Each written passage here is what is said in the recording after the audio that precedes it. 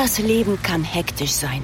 Warum nicht dem Alltag entfliehen und in die magische Welt von Evermerge eintauchen? Evermerge ist ein magisches Land, das mit jeder Entdeckung größer und besser wird. Werde ein Merge-Master. Baue und sammle einzigartige Gegenstände oder verschönere deine eigene wundersame Welt. Im Land von Evermerge gibt es immer etwas zu tun. Evermerge. Jetzt kostenlos im App Store herunterladen.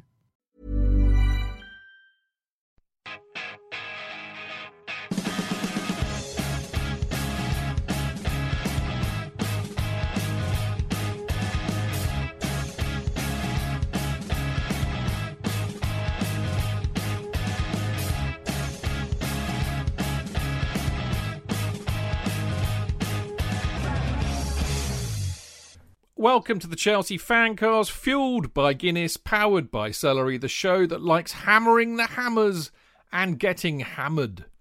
Ray Winston, Russell Brand, Alf Garnett, Pearly Kings and Queens, ICF, jellied eel-munching irons, your boys took a hell of a beating. Well, yes and no. Chelsea might have won 3-0, but this was exactly the kind of match we'd go to the pub after, delighted with the result, get properly pissed and completely forget how awful we were for much of the match. Perhaps for the first time this season, Chelsea won playing badly. A must during a long season, and especially after 2 defeats. We're now up to 5th and above so-called title challengers Spurs on goal difference. I'll take that and walloping the Hammers in a London derby when we lost twice to them last season any day of the week. So there you go. And the Chelsea Fancast number 778 is called And Like Their Dreams, They Fade and Die.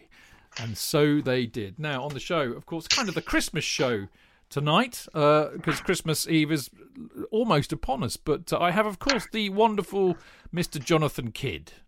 And to celebrate how festive I am, I've just munched on a pair of kippers. Have you? Yeah. Isn't that breakfast, JK? You up late today? Yes, I got up. I've just got up, in fact. That's why I'm wearing no trousers. Okay, fair enough. More will be revealed later, no doubt. We also have the wonderful Housewives' Choice, the very noisy, the very noises off, but nevertheless still the Housewives' Choice, Mr. Clayton Bierman. Is somebody playing table tennis? Sounds as if somebody's playing table tennis there, are they? No, I've stopped shuffling. I was just moving all my. I was moving all my work computers out. I've shut them down. Good evening. You have your trousers off as well, shuffling. I'm waiting. I'm waiting till later to take my trousers off. Okay. Well, as always, Clayton, with or without your trousers, it's always a delight to see you. Now, I'm pretty sure Martin's got his trousers on. No doubt he'll reveal. Well, don't reveal all, but just tell us one way or the other. But we've got a lovely Martin Wickham with us. You'd be relieved to know they are firmly on, and not one pun about support bubbles in your title. No, so. Indeed. Well, I can. Oh, very good. Yeah, I missed that. I was going to do a bubble gag actually, but I went for the kind of the Danish commentator gag. Really, I just thought it was too good to not avail myself of that one. Martin, as always, good to see you, mate. Looking very well as well, I have to say. Anyway, thank you. So what we got coming up? Well, on the show tonight, we discuss a result that was better than the performance, how Kovacic coming on for Jorginho made the difference. We show concern for and mitigation with our hobbled fullbacks, and we ask whether Werner is suffering. I feel like that kind of dramatic music here. From the curse of the Chelsea strikers. In part 2, we applaud Tammy, or as I called him on Twitter, what was it? Tammy 2 goals, like an Italian kind of mobster. Tammy 2 goals. Like an Italian hitman. Yeah, Tammy 2 goals. Anyway, we applaud Tammy 2 goals for taking his chances. We delight in the Thiago Silva machine and appraise the league table in a season where anything is possible. And in part 3, we look ahead to the Boxing Day match against the Arsenal and ask how bad are they really? How fearful of the schadenfreude of losing to a poor Arsenal side are we, containing former Chelsea players David Luiz and Willian, as well as, of course, discussing who will start for Chelsea and how we see it going. And we wrap up with some emails and the leaderboard in our Premier Predictions League. Martin's already, he knows, he's seen the fucking results. He knows. I had to have one good week. Martin Wickham, top of the league. Martin Wickham. Well, you're not actually. You're top of the mini league. The mini. I'm 11th. Yeah. I'm 11th. It'll do. Yeah, but you are top of the Fancasters, mate. And as I said the other week on Discord, that's all I care about, because there's no hope of me winning the bloody thing. All I care about is that I finish above you, hairy lot. If I do that, I'll be happy. Anyway, we will reveal all of that later. Now, of course, as you all know, you should know by now, you can listen to this show live on something called Mixler, which is a rather clever internet streaming radio thingany-bob. But there you go. If you want to do that, we're always here at 7 o'clock, usually on a Monday, obviously, because we were playing last night, we're here on a Tuesday. If you want to join in all the fun, it's mixlr.com/Chelsea-Fancast. And as I said, you can join in the chat room, and there are loads of people in there, as there always are. In fact, actually, you've got celebrities in there at the moment. I see Mr. Tony Glover is in there. I love the fact. I mean, I don't know what you boys think. I love the fact that if he's not on the show, right, Tony is invariably sitting there listening to it on a Monday or Tuesday. I think that is above and beyond the Call of Duty. Beyond. I reckon. Yeah, completely beyond. Top Fantastic effort, mate. Yeah, anyway. Well, he's got the lovely Kurt, Eddie... Oh, Mark Meehan's in there too. Bloody hell. This guy's not amazing. So there's two of them. Have they got an alternative Fancast going on? Well, maybe. There wouldn't be a tier 4 going on at the moment. They're bored shitless, clearly. Anyway, I'll be even more bored shitless after 2 hours of this nonsense, I can tell you. Anyway, Brian Justman, Daryl Middleditch, Eric Morabito, Aussie sign my broken leg if she don't come, Great Cannon, Adam Finnegan, Yaroslav Blue, Art of Chelsea, many, many more of you. Very lovely to see you all in there. I hope that you are all well and COVID-free. Merry Christmas to them all. Merry Christmas to you all, indeed. Now, after this very short break, we'll be talking about the West Ham match.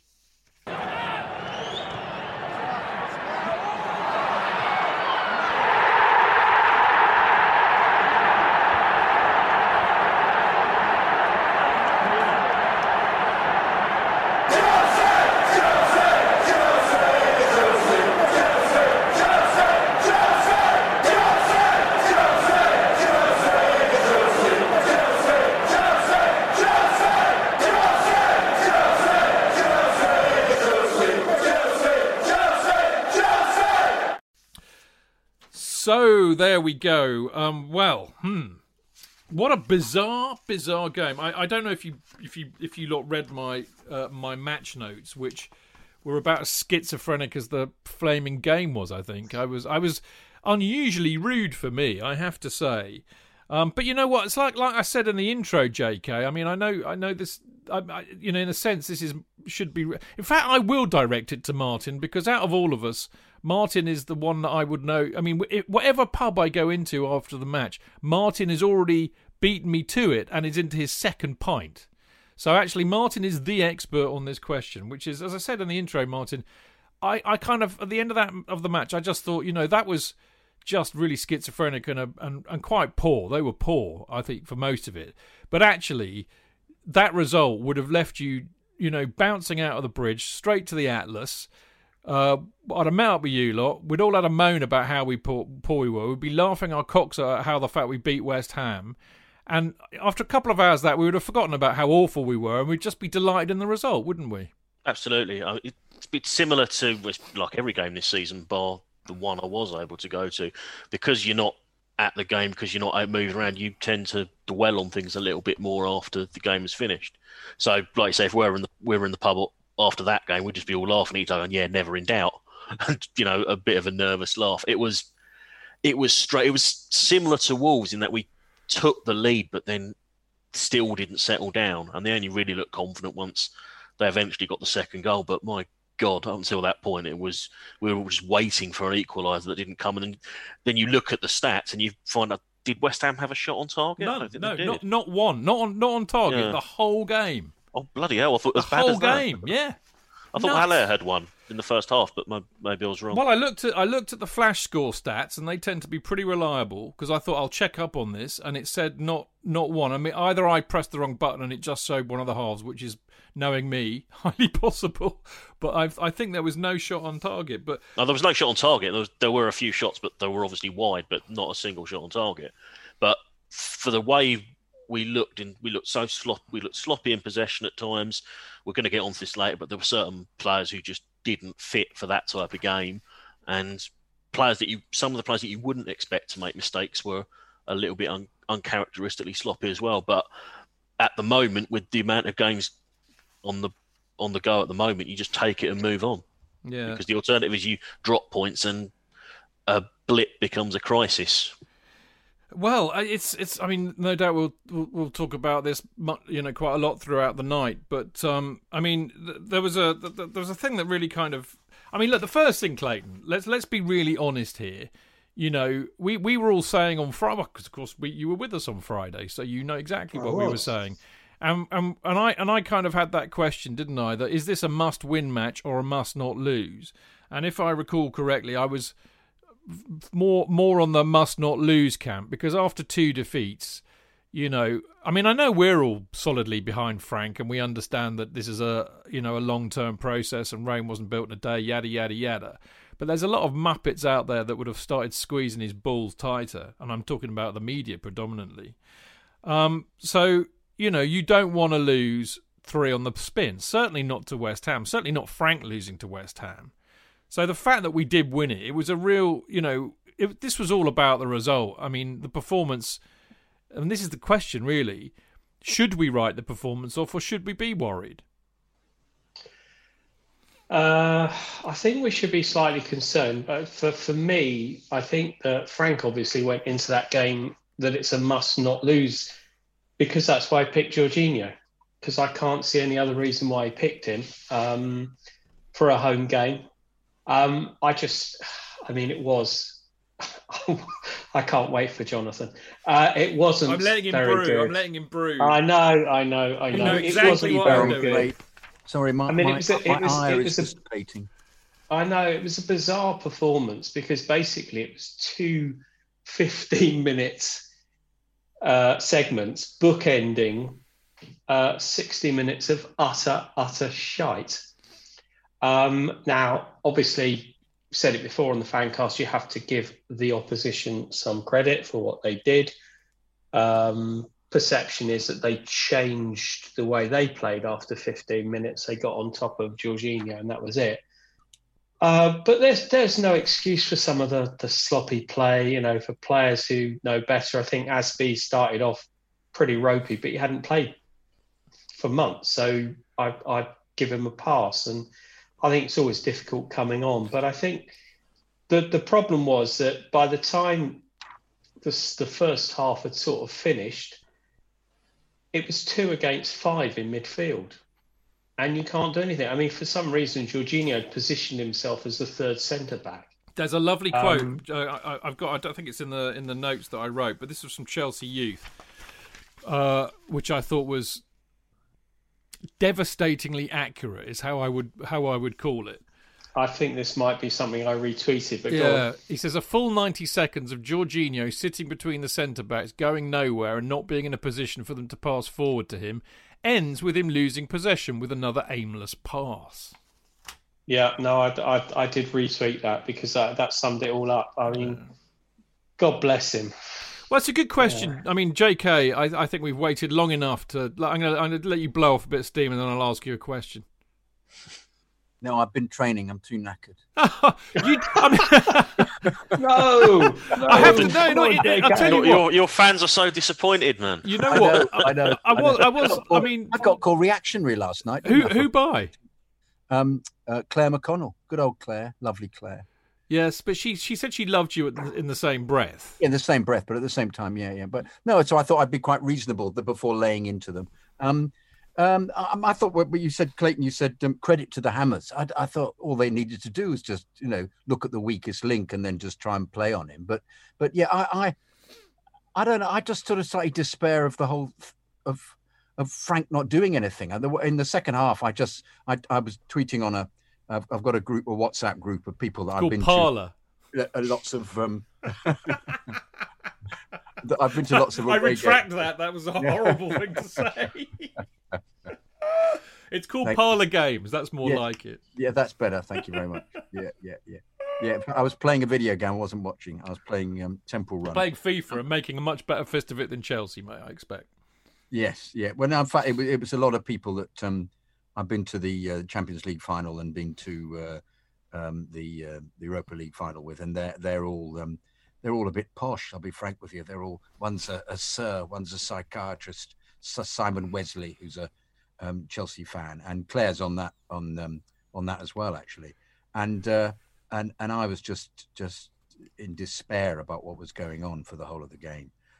But why? Because we won, JK. No, I knew you'd say that. I was about to say before you facetiously come in and say we. That was won. Not facetious. That was a fact. It was a fucking fact, mate. Yeah, it's a fact, but it's still undermining my attempt. Only in your mind, mate. Only in your twisted in mind. My mind. Another Mr. Psychiatrist. But have you seen all these books? You see, there's my proof, mate. Yeah, I know. I like the fact that you've got that. If we were to be having a live interview with you, we'd close up. You'd be rearranging the books, get rid of the Chelsea ones, wouldn't you? And I'd be spelling CU. No, not that one.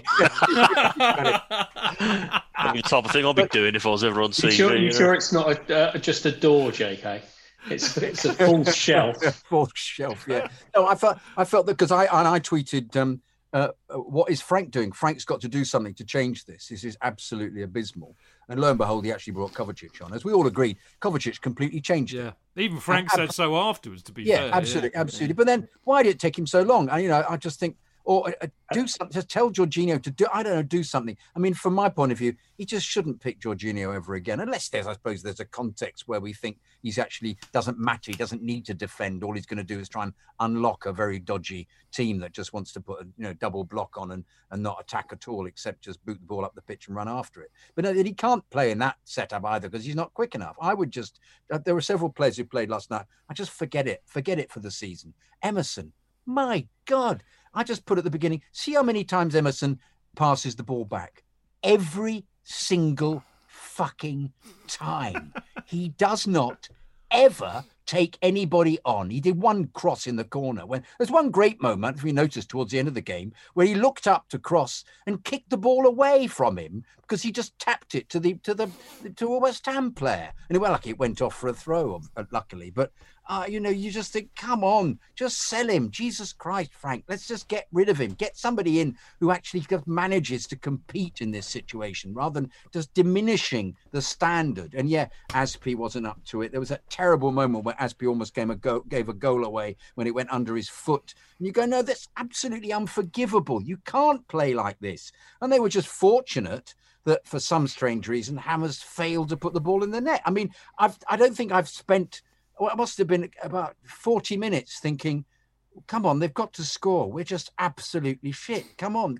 They're going to score. Put me out of my misery. Score. Make it 1-1. Then make it 2-1. Then let's valiantly put some subs on and fail miserably to get parity or get a lucky goal or something. Whereupon Kovacic comes on and Tammy scores 2 fabulous goals.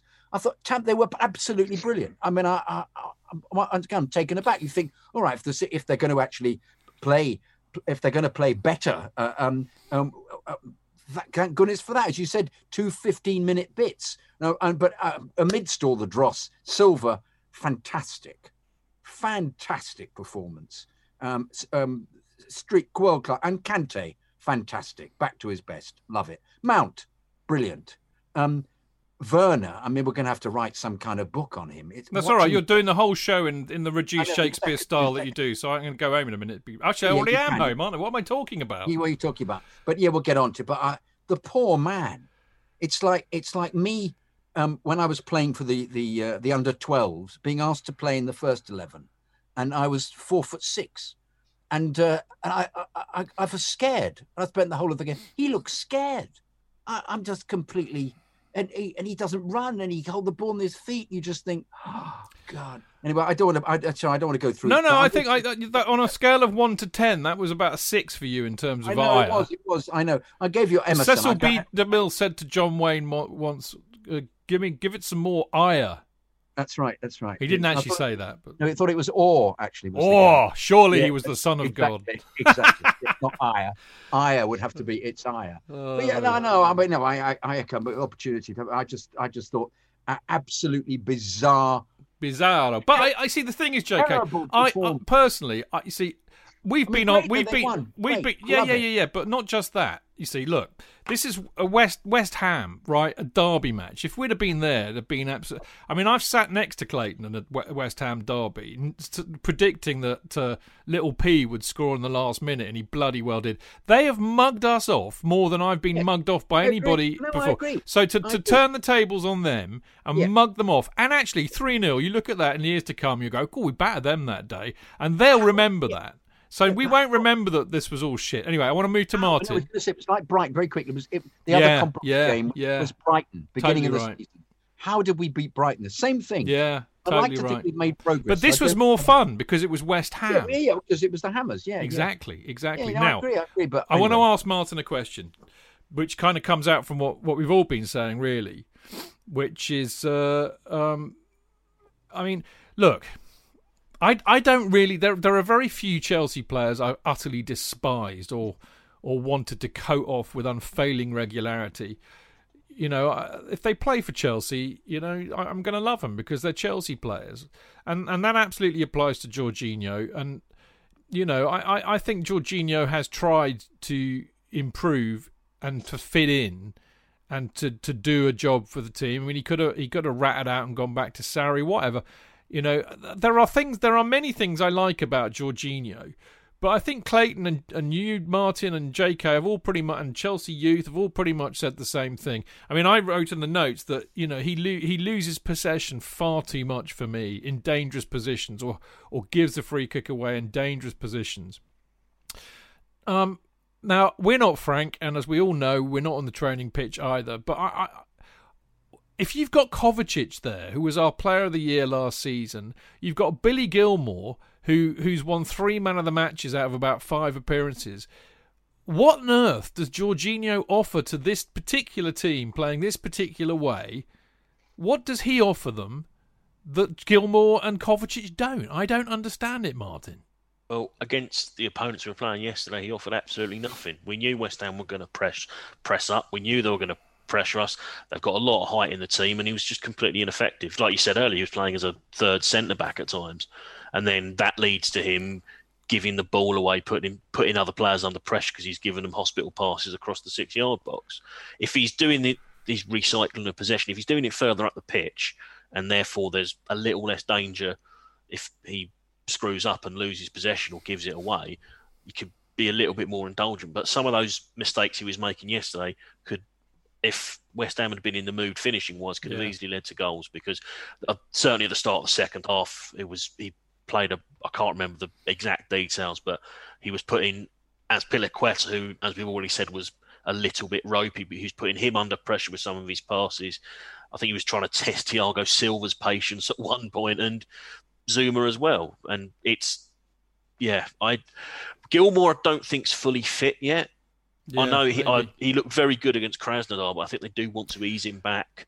He's going to get opportunities. There's a shit ton of games coming up, and Kovacic he can be as hit and miss as Jorginho as well. Yeah, he's not perfect. I know that. No, he's far from perfect, but his mistakes tend to be a little bit further up the field than Jorginho's. At least he runs with the ball, Martin, and he runs at players. And I think, you know, we've been learning. Well, I've been learning a lot. I can't speak for you lot because you probably knew already. But one thing I have noticed is that one way to beat this almost kind of man-for-man press that a lot of teams do now is to do exactly that. To pick up the ball and run with it, because that in itself will create space. Directness. Kante does it. Silva does it. Kovacic does it. Jorginho about 3 men, doesn't it, every time? Exactly. And also, if you play the right forward pass, you can cut 4 players out of the equation straight away. Yeah. And we've seen that a couple of times as well. One of the main exponents of that, I think, has been Thiago Silva.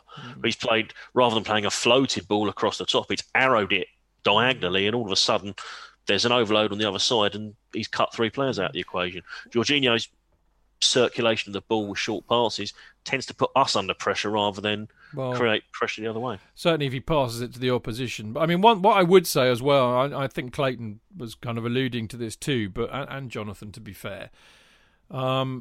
I don't think it was just a question of Kovacic coming on, because I was hoping when I saw the team, given that Jorginho was effectively coming in for Havertz, that Kante would still be at the base of the three, but he wasn't. He was in this kind of more freer role with Jorginho in the base, and lo and behold, it wasn't just about Kovacic coming on, Clayton. It was the fact that Kante then went back to where he is best, and suddenly we looked a different team, didn't we? Yeah, I mean, I think the thing with Kovacic, and I got no proof for this, and I really don't, and it's just a rubbish, really. But I just basically think that Frank played him a couple of things. Maybe one, because he didn't want to get Kova injured before the Arsenal game. But two, because he's a squad player. He's done really well. He's a nice guy. And so he played him. Now, I've got no proof for that. As well. He is experienced. And the thing is that if you look at the first 15 minutes, he played really well. And he was spraying the ball about and everything was great. And then West Ham put two guys on him, pressed him, and that was it. He became a false centre half. I just don't get it. And like JK, and probably like the rest of the Chelsea supporters, I was screaming at my telly from half-time onwards, you've got to do something, because it was just absolutely fucking hopeless. And it all we did was invite West Ham on. And okay, I say that, take note of the opposition. You didn't have to be good to play us last night. During that sort of hour period, it was bizarre. It was absolutely bizarre. It was just like we were giving up, and we just needed somebody to sort of to take the game by the scruff of its neck, and nobody was doing it. And as you said, I mean, Silva was magnificent last night, and I get what JK says about Emerson, and it's funny, isn't it? What was it? There was a game a couple of weeks ago where we all absolutely staggered. I think it was the away game of Sevilla, wasn't it? Yeah. When we won 4-0, and he was excellent. He played well. He played really well. And last night, he just looked like a pub player again for a lot of it. But, you know, I sort of read, I think it might have been the Athletic piece where they were talking about the fullbacks, that Asby had the most challenges to regain possession, followed by Emerson. So the bottom line is we can get on Emerson's case, but we had a clean sheet last night. And the defence, again, played really well. And they bloody had to.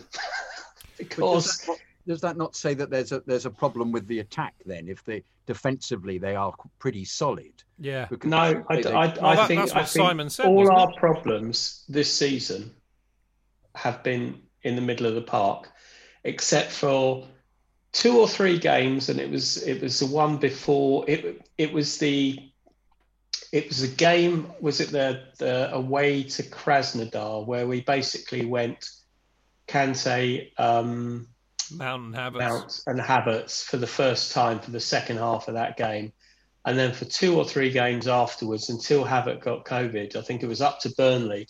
The midfield looked fantastic, and it was the first time this season. And since Havertz has had COVID and come back and not 100% right, the midfield's just not looked right. It's very good.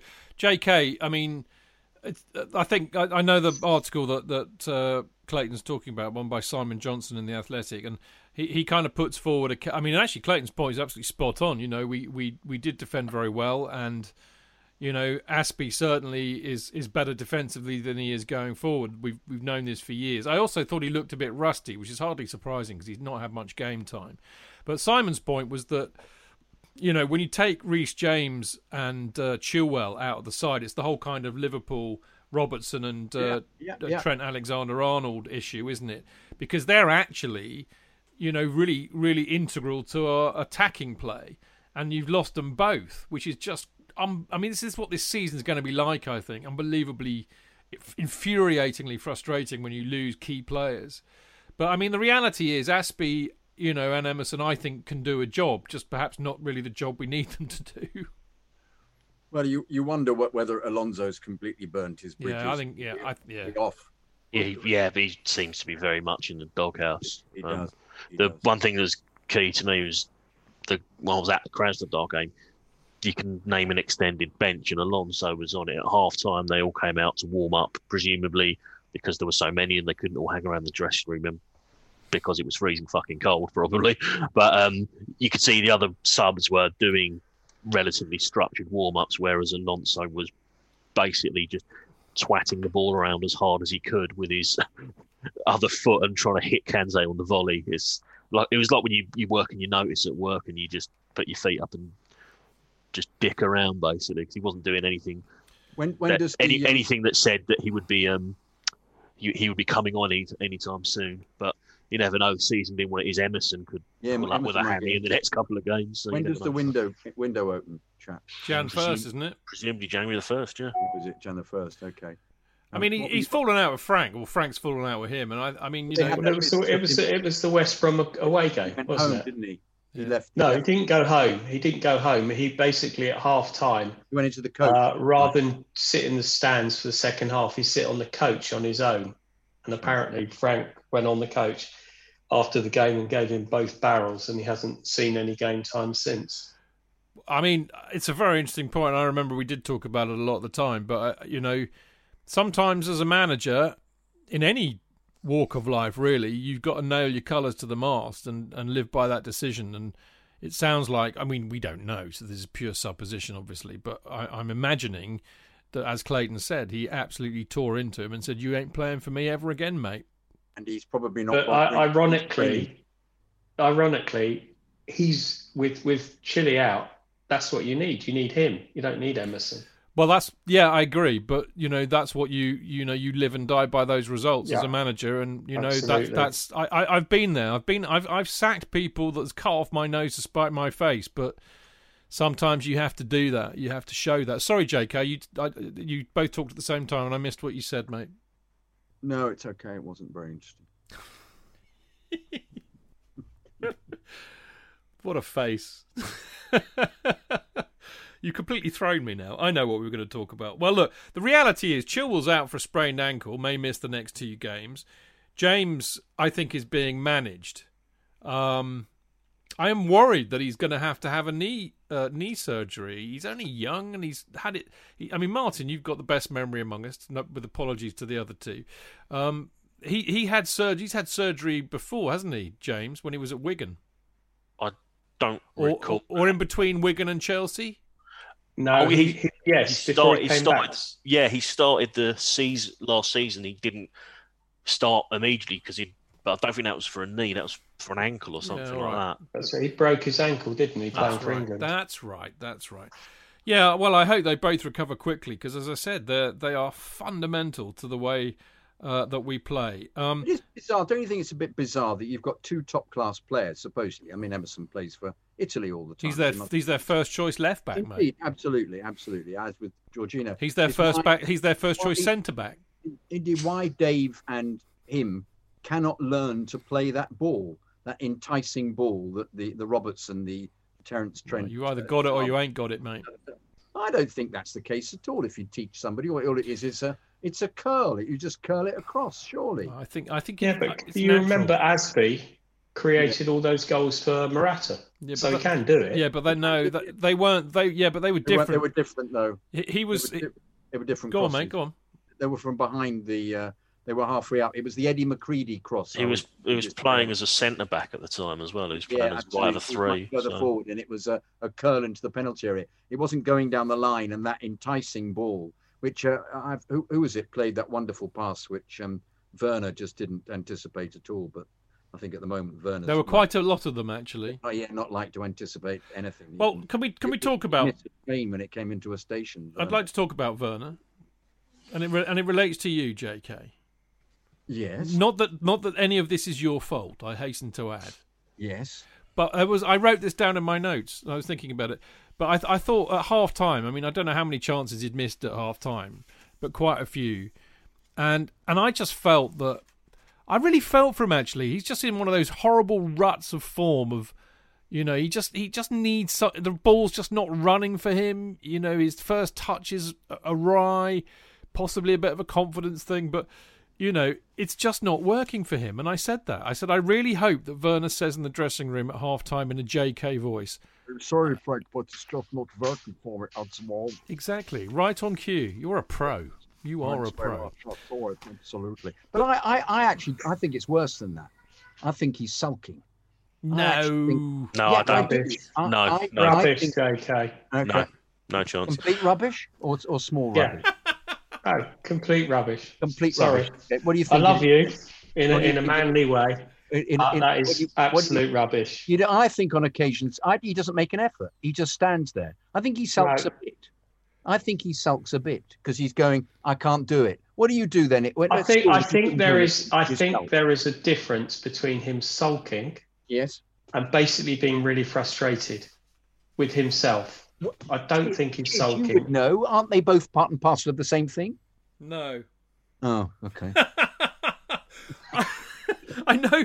I know what you mean, but I have to say, and I'm not just trying to be deliberately mean, JK, but I think he's really, really frustrated. He cannot believe look. Remember who he is, okay? He's a German, which let's be stereotypical for a second. That means he's arrogant. Okay, he can't believe that he will be anything other than a blazing success. He's been a blazing success wherever he's been, and at the moment he's playing like I would up front with a touch only slightly better. And I suspect it's disbelief. How can this be happening to the great Timo Werner? I am Timo Werner from Germany. This does not happen to me. He gives up. He gave up. The one occasion he didn't. Got the excuse me. I, with my own mince pies. I saw it, yeah. He at the edge of the penalty area, he got the ball in a bit of space. He ran at one of the West Ham players and got instantly dispossessed. And instead of just going, I must get this ball back, he actually went, ugh. Okay, what about the time then where the ball was loose and the keeper was near it and he almost took Fabianski out in his desperation to try and get the ball? That giving up? No, that was another example. That was another example of the same thing. It's just he used anger in this instance. Well, fair play. Channel that anger, mate, like an energy. And what about that terrible moment when he was put through and he just didn't know what to do with it? He just patted it between his legs and then kicked it straight at the goalkeeper. Yeah, he's in a rough. Hang on. You know, I'm not saying hang on. I know. He's in he's in a rough patch, but he's getting.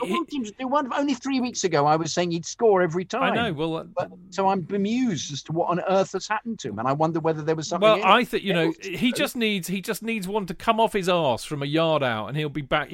Because this is the thing actually. Because look, if anybody, I mean, here's another thing, JK, another good stat. You'll like this. He's hit the woodwork 5 times in the Premier League this season, more than any other player in the division. Yeah. Now, we are uniquely qualified as Chelsea supporters to be psychologically damaged by what is happening here potentially with Werner, because we have seen so many big money strikers come to the club with huge reputations and they've been beyond arse gravy and an embarrassment. And it goes back actually before Robert Fleck, but we weren't really buying world-class strikers before. Derek Kevin. Well, I know, but we weren't. I'm drawing the line at people who had great reputations before they came. All right, Robert Fleck. But that's him. But I'm drawing the fucking line at Robert Fleck. All right, I don't care about Alan Mays or anybody else. Kevin. I remember Derek Kevin. Fuck Derek Kevin.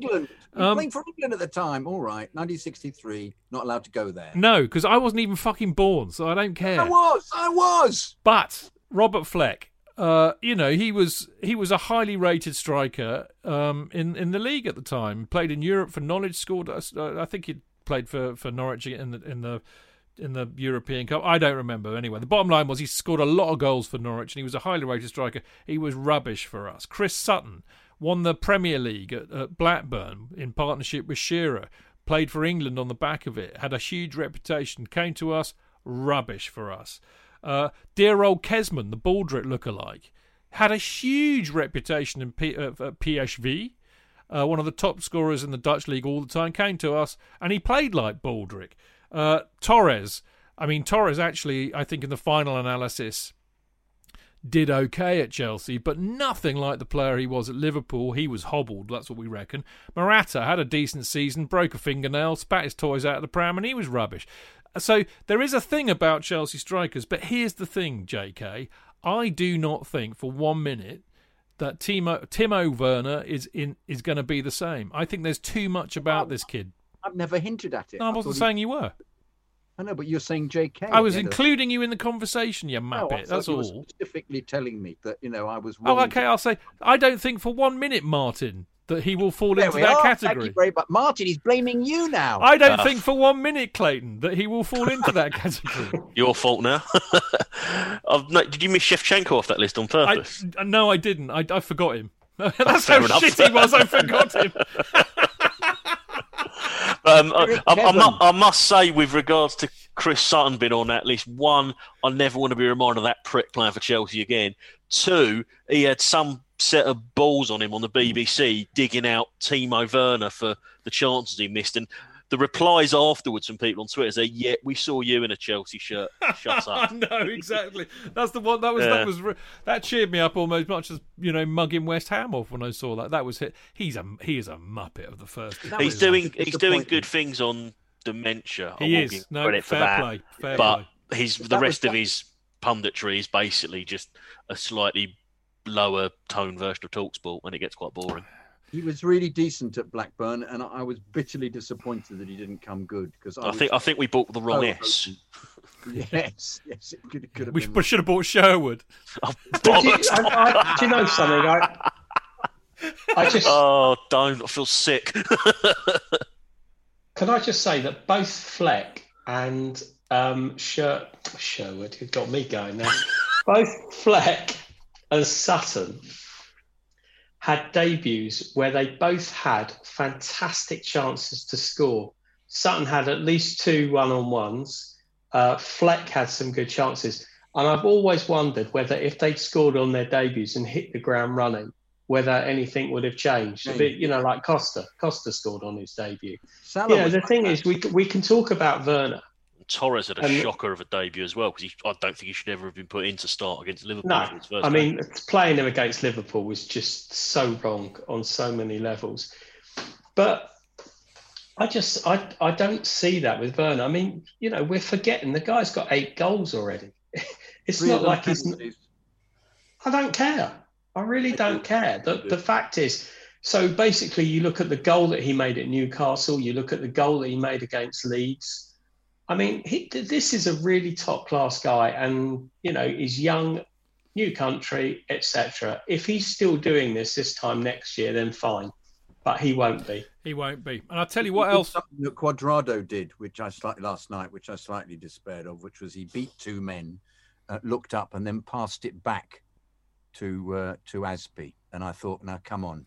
You really are lacking in confidence if you're going to do that, mate. Well, I think a lot of them do that, and I think that's to do with the design not to give the ball away, to keep possession and to rotate it. It's taken him over, whether there were too many. JK, I hate it myself. It fucks me off about Hudson-Odoi when he does it, because I'm sitting there like you are going, take him on, and he doesn't, because there's nothing on, so he passes it back to keep possession. Yeah, with Andrew the other day, I said, you are known for taking people on. Take people on, I'm glad you mentioned Tammy, all of you, in the same breath as Timo Werner, because I think that is something that works really, really well, having those two together. And we're going to talk about that in part 2 in a minute. But before we do, I need to alert you to the mighty CFC UK fanzine, which both Clayton and I write for.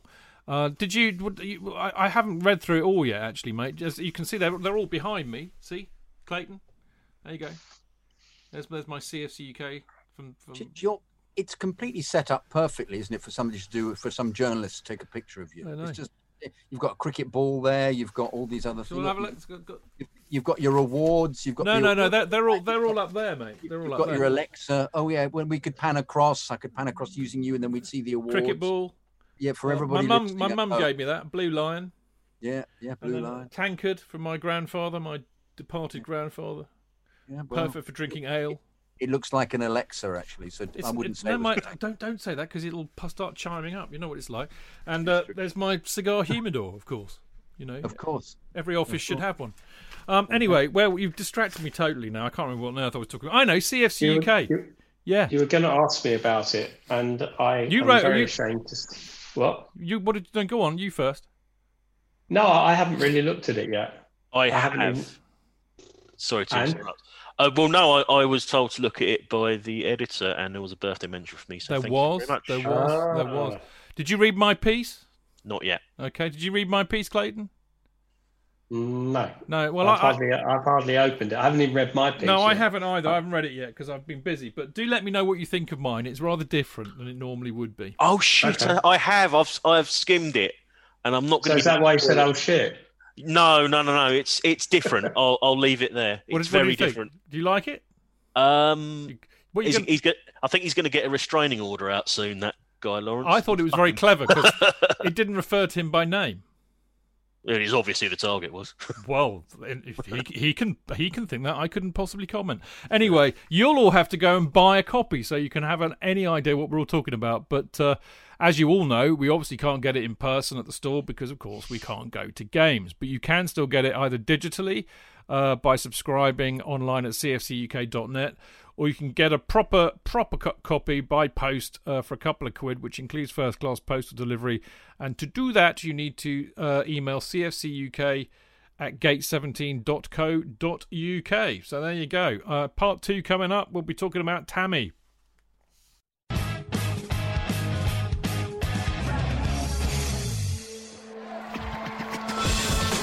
Real fans, real opinions.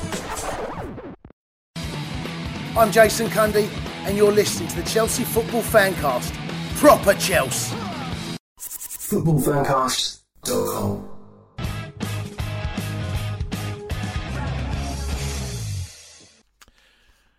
Right, welcome back. This is the Chelsea Fancast. I am, of course, Stamford Chidge.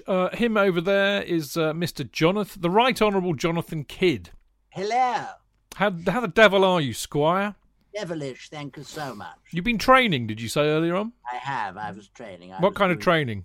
I was doing sprints on my bicycle. Sprints on your bicycle? You do 1 minute at speed, then you have 1 minute off, then you do another one at great speed. They're called, they're sort of HIT, high intensity training. SHIT, did you say? Yes, SHIT, shit intervals, exactly. At your age, mate, I tell you, you're a marvel. You are a marvel. Well, okay. What, you know what, at 80? Yeah. It's incredible. Yeah, we've also got the lovely Martin Wickham, who actually, he runs a lot. Martin's a runner. I've been a very slow runner, but I've been very static for the last couple of months. A bit of back nap, but I've got a dartboard in the hallway, so that's my fitness regime for the next few weeks. Game for gentlemen, I like that. And last but by no means least, one of my favourites on the Fancast and the housewife's choice, of course, it's Mr. Clayton Bierman. Hello. Lovely to see you, dear boy. Lovely to see you all. In fact, actually, I thought, before the show tonight, I thought how lovely on the kind of the Christmas show I get to play with these chaps on a Tuesday evening. I'm really looking forward to that. No, not like that. Goodness gracious me. Do you get fan mail, Clayton, from women? All the time. He gets knickers too, signed. He does. Oh. I get nished. All right, moving on. Right, we were talking about Tammy before the break. We were talking about Timo Werner before the break, but I do think, and I'll get onto this in a minute, that Tammy. Well, we had a whole show called TNT, didn't we, the other week? They're dynamite, and I think that they really are, because I think Werner is not a proper winger. He's not going to do what Pulisic does, or Cho does, or Ziyech does. He's more of an inside forward that will cut in from a wide position. And I think Werner likes to play with a striker that complements him. And I think Tammy does that, because Tammy will move all over the place and open up space for him. He'll also lay the ball off. He's an intelligent player up front. And I think that works very, very, very well with Werner. Whereas Giroud is more one-dimensional as a striker, albeit one of the best in the world, I think, at what he does do. But I don't think that works so well with Werner. So I think it was really good to see those two together, and boy, did it come off later on in the game. Now, this is what Liam had to say about Tammy. I thought this was really good, so I thought I'd grab it off Twitter. Liam Toomey, who writes for The Athletic, friend of the show, of course. He says that Abraham deserved the first goal, not just for his movement, but for the chest off to Mount, which started the move. That's the kind of sharp link-up play Giroud does better than just about anyone, and Abraham is getting better and better at it. Here's a stat for you. Tammy Abraham is the youngest English player to score 25-plus goals for Chelsea since Kerry Dixon in 1984. Clayton, what do you think? I think he played very well last night. I think on Friday, I actually quite hoped that he would play. Principally, and this will make you laugh, especially JK, that I thought when he played, Werner played better. I thought he was great. I thought he took his goal. Is this now the time to basically say, and I saw this a lot on Twitter, when Tammy scored, I didn't move. I just had assumed it was offside. I didn't celebrate the goal. I pretty much tweeted exactly the same. I don't know whether it was a camera angle or whatever it was. I just thought, that's offside. It's because when I was watching it live, I couldn't see how far onside Cresswell was playing him. No. So I've just looked and gone, shit, he's probably miles off. And then I've looked at it on the replay and realised what an idiot I looked like. But you don't see it on the camera shot. If you've been in the ground, you'd have probably seen how he's well on Cresswell's had him there. But yeah, like much the same. We've gone 2-0 up, and I'm just sat there going, I'm going to wait, I'm going to wait. But what a beautiful goal. What's wrong with that, though? What's wrong with not celebrating that when we thought it was offside? It's not a VAR thing. We just... Yeah, but well, it is, because it's having to suppress your initial reaction, which is to jump off the sofa and go ape shit. And instead we're like, it's probably going to get fucking chalked off, so I don't want to do anything. As a ref, myself, as a qualified ref, I never ever react until I know whether or not it's a goal or not. So I'm not going to. I'm not a qualified ref, as you might have guessed. No, indeed, no. So I never ever. People always around me go, go, and I say, hang on, wait, no, it's a goal now. Yeah, it may be offside. Hang on, it's a goal. Yeah, wow. But I'm not going to. I'll bet you're fun at parties. No. I'm sorry. I'm painting myself in a bad way here. I don't mean that. When we're watching in the ground, that's why I haven't said anything. I don't need to at the moment. When I'm watching in the ground, shut up. When I'm watching in the ground, you and your Guinness. When you everybody at home, I'm thirsty now. Fucking this sodding can. No, when I'm in the ground, it's easier to see, and I'm always the one. Whenever the linesman's got his flag up, I always go, it's offside. And everybody's going, yeah, great. I said, look, for goodness sake, his bat has to be offside because where he was positioned when the ball was played, he's offside. Oh, okay. And last night was the same. I thought he's offside, but let's just wait. I'm not feeling, oh my God, VAR is really making this game awful. I'm waiting. I just thought, it's probably offside, and it wasn't. And it's great. It's a goal. I think that you are in the minority because I think had I been in the ground or had there not been VAR, once we'd scored and it hadn't been flagged for offside, I would have celebrated. I mean, no, I'm not denying I'm celebrating. No. I know you're not, but we're going off piece because we're talking about Tammy. But the bottom line is, the goal was beautifully taken, and the finish for the third was fantastic. The finish for the first one was easy. Sorry, Clayton. The finish for the first one was superb. Yeah, it was outstanding because he turned his body and his leg to make sure it was really well taken. Yeah. So it's great, and I'm glad to see it. I mean, but maybe different approach against Arsenal. I don't know who's going to be fit and what have you, but I think it's great. We've got two strikers; they're both scoring goals. Can't ask for any more, really. No, it's great. I mean, Martin, I thought. I mean, as you all said, and it does bear repeating. And I thought number one, both were exceptionally well taken goals. I thought that first one particularly, and I agree, JK. He looked miles offside to me, but he obviously wasn't because you just don't get away with these days. But because he was just in so much space, it just seemed completely incongruous. But Martin, I thought he took that really, really well. I thought it was an exquisite finish. But I also thought the second goal was brilliant as well because he was in an odd position. He would have been put off by the fact that Pulisic went for it and headed it, and he didn't have any room to manoeuvre. And it was really quick thinking, and it was really good execution to put it where he did. Great goal, half volley goal, fantastic.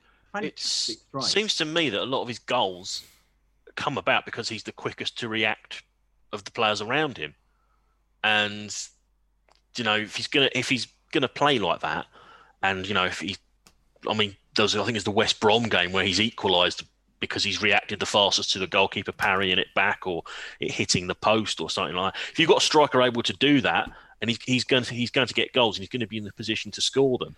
And I think the first 15 minutes of the game, his movement, he's buzzing around. He was leading the press at times, and West Ham did start very poorly. And Tammy, one of the goals that was disallowed was because he was quick off the blocks again, and he reacted the quickest. So he's out about that, wasn't there, Martin? About because Aspie hooked it back, didn't he? It was given out by the it was given out, and he tried to take his life into his hands by questioning Sean Massey Ellis, and everyone's just like generally it's like don't bother, just don't bother, just save your breath and get on with the game. Right. But but they failed to check it. VAR couldn't check that. They didn't have a camera down the line. VAR was used for the check. Yeah, I thought it was, but it didn't check it well. That's what I'm saying. The picture they showed was down by the goal line, and you couldn't see the ball properly. I didn't. I'll be honest. I didn't look at it that closely. I just thought they saw the ball had obviously passed the byline and left it there. Mate, I don't understand why the chip they use can't be extended for that, but there's probably a technological reason. But back to Tammy Abraham, because he got head off piste again. No, that was still relevant because he scored a good goal. He scored a good goal from that. Yeah, and he's also complaining. He's also learning from Giroud as well. And I find it interesting that you've got certain pundits trying to create a wedge, like an either-or situation between him and Giroud. And it's quite obvious. Firstly, when Giroud scored 4 in Seville, Abraham's on the bench delighted for him. And you can see in here how his strength has improved, his hold-up play has improved. He's learning from him. So rather than buying into the zero-sum game that some in the media are trying to push forward, they're clearly learning off each other. And Tammy has grown as a player because of it. Yeah, totally right. I'm going to read you this out as well, chaps. Games taken by Chelsea strikers to score 20 Premier League goals. Diego Costa, he's the quickest. 26 games, 24 starts. Jimmy Floyd Hasselbank, 33 games, 33 starts. Tammy Abraham, 49 games, 32 starts. Didier Drogba, 50 games, 34 starts. Nicolas Anelka, 51 games, 43 starts. Fernando Torres, 110 games, 72 starts. He is in the Premier League. Yeah, it's just in the Premier League. It's not Jimmy Greaves. So Derek Kevin doesn't count. No, Kevin was a disaster. No, Jimmy Greaves. No, it's Premier League. That's what it says. Don't spit the Premier League out. Don't spit it out. It's because it annoys. Because it annoys me too. Because football didn't start in 1992. I know, but this was just a statistical comparison, and the reality is he's in good company there. He's ahead of Didier Drogba by a goal.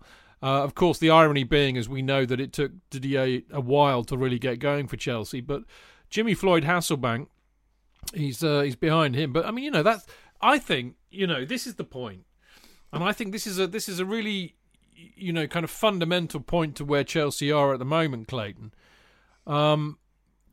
These kids are bloody good, and if we stick with them and let them mature as football players, they are going to get better and better and better because they have the hunger, they have the desire, they want to play for the club, but more importantly, they want to learn and they want to improve themselves. And I think I wrote an article about it the other week. We've talked about it on the podcast. You can apply that absolutely to Reece James, Mason Mount, and Tammy Abraham. They really want it. Yeah, I think it's fantastic because I think it's something that we've wanted for years, isn't it? Yeah. It's something that apparently Roman wants or wanted, which is why we spent so much on the academy. And there is a conveyor belt of talent coming through. And it's only the Muppets, as we've discussed previously, who get on their cases. I mean, we're really lucky. We're really, really lucky. So the next cab on the rank is Billy Gilmore, and then we've got Angerin and Gallagher looks fantastic.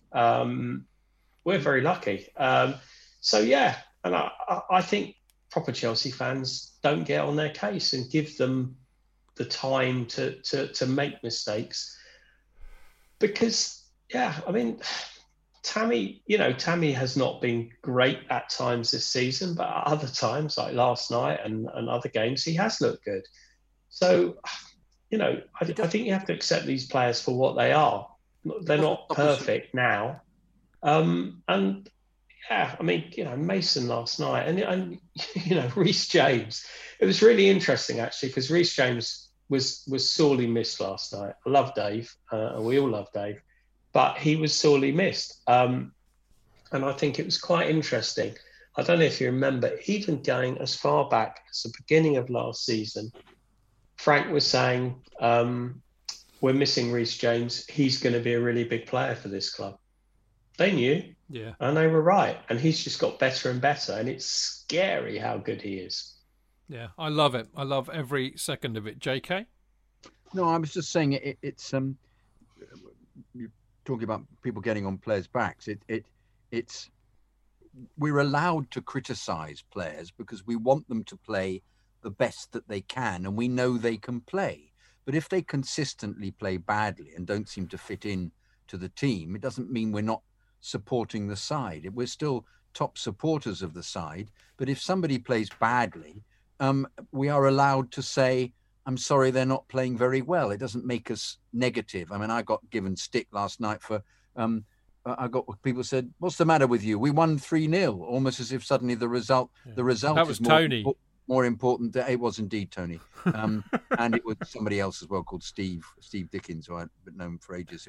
But yeah, and I'm afraid I don't run with that, as you know. I run with, we want them to play the best they can. You can see the potential of this side. They've got some really terrific players. I want Werner to be as good as he was early on in the season. I'm just telling you at the moment, he's just looking completely off the pace. In the same way, I want Havertz to be as good as he was. And I'm sure that getting COVID has been a problem with him, but I don't know why Frank has then been playing him. He should have just given him a rest until he was willing to come. I think that has a lot to do with the pressure on the squad. And I mean, we were talking about Jorginho earlier on. Playing on the wing, absolutely. Well, therefore, I'm hoping that Ziyech has a game next week because apparently But also, sorry to interrupt, I'll also say on the COVID thing with Havertz, and I'm obviously nowhere near an athlete, but I've had COVID a few months back. Physically, you get better reasonably quickly, but your brain's in a bloody bin for about weeks afterwards. And a lot of what seems to be the issue with Havertz was his mental not quick enough play. Mentally he was like a step behind everyone else. Yeah. So physically, he's probably absolutely fine, and I don't see why at his age and at his fitness there should be no reason for that. But in terms of mental sharpness, not quite there yet. But with any, fingers crossed, it will get better. I think he will improve. Although he does look like he's gliding through games when he's at top speed. He's that kind of player, isn't he? Yeah, exactly. It was noticeable when I finally saw him live. Just like he looks like he's lolloping around, and you realise he's just. Well, that's really, that's really. I mean, a complete tangent that I'm going to take you all down. I do want to come back to Tammy, which I promise I will do after this. But it's interesting. I was watching Loftus-Cheek play for Fulham, and of course, when he's playing for another side, you kind of look at it in a very different way. And I thought, God, he's a lazy fucker. He never runs back. He doesn't move around much, and it's interesting, isn't it? Because I remember when he played for Chelsea, that's just the way he plays. He's languid. He looked. I caught the highlights with him. He looked like he's playing at centre forward at one point. Well, they brought him on as a sub because they'd had a sending off, didn't they? So they played him as a false nine. Anyway, the last thing I want to say about Tammy, picking up on what Clayton was saying, I'll be very honest with you, mate. When I see Tammy scoring 2 goals, I am much more excited to see him score those 2 goals than I would be if it was Werner. And I'm afraid it's absolutely to do with the fact that he's a young kid and he's been at Chelsea since he was 8. I'm afraid it just means more to me. And I know that sounds a bit weird maybe, but that's how I feel. I don't feel like that at all, Chidge. Yeah. You're not passionate like I am. I've got a bet on with someone that... You're a robot, mate. You're a referee robot. Yeah, but Chidge, I've got a bet on with someone that Werner's not going to score 20 goals this season. Bad man. It initially started as I don't think he will get as many goals as Abraham did last season. Making money out of our failure. I'm not his food, and I'm hoping Abraham's taking up the slack, so I'm not too concerned. Anyway, enough of Tammy 2 goals, as we're going to call him from now. Tammy 2 goals. I like that. Anyway, let's talk about the Silver Machine. We did a bit earlier on, so we won't have to spend much time talking about him. But what a player, JK. I mean, I mean, I think that the trouble with Silva is that he does need a bit of management. In other words, you can't play him every game, not at the pace that we play, and also the burden that he's having to shoulder because, he's our best defender. He's doing really well to make Zuma a much better defender. I think he's the leader in the team as well.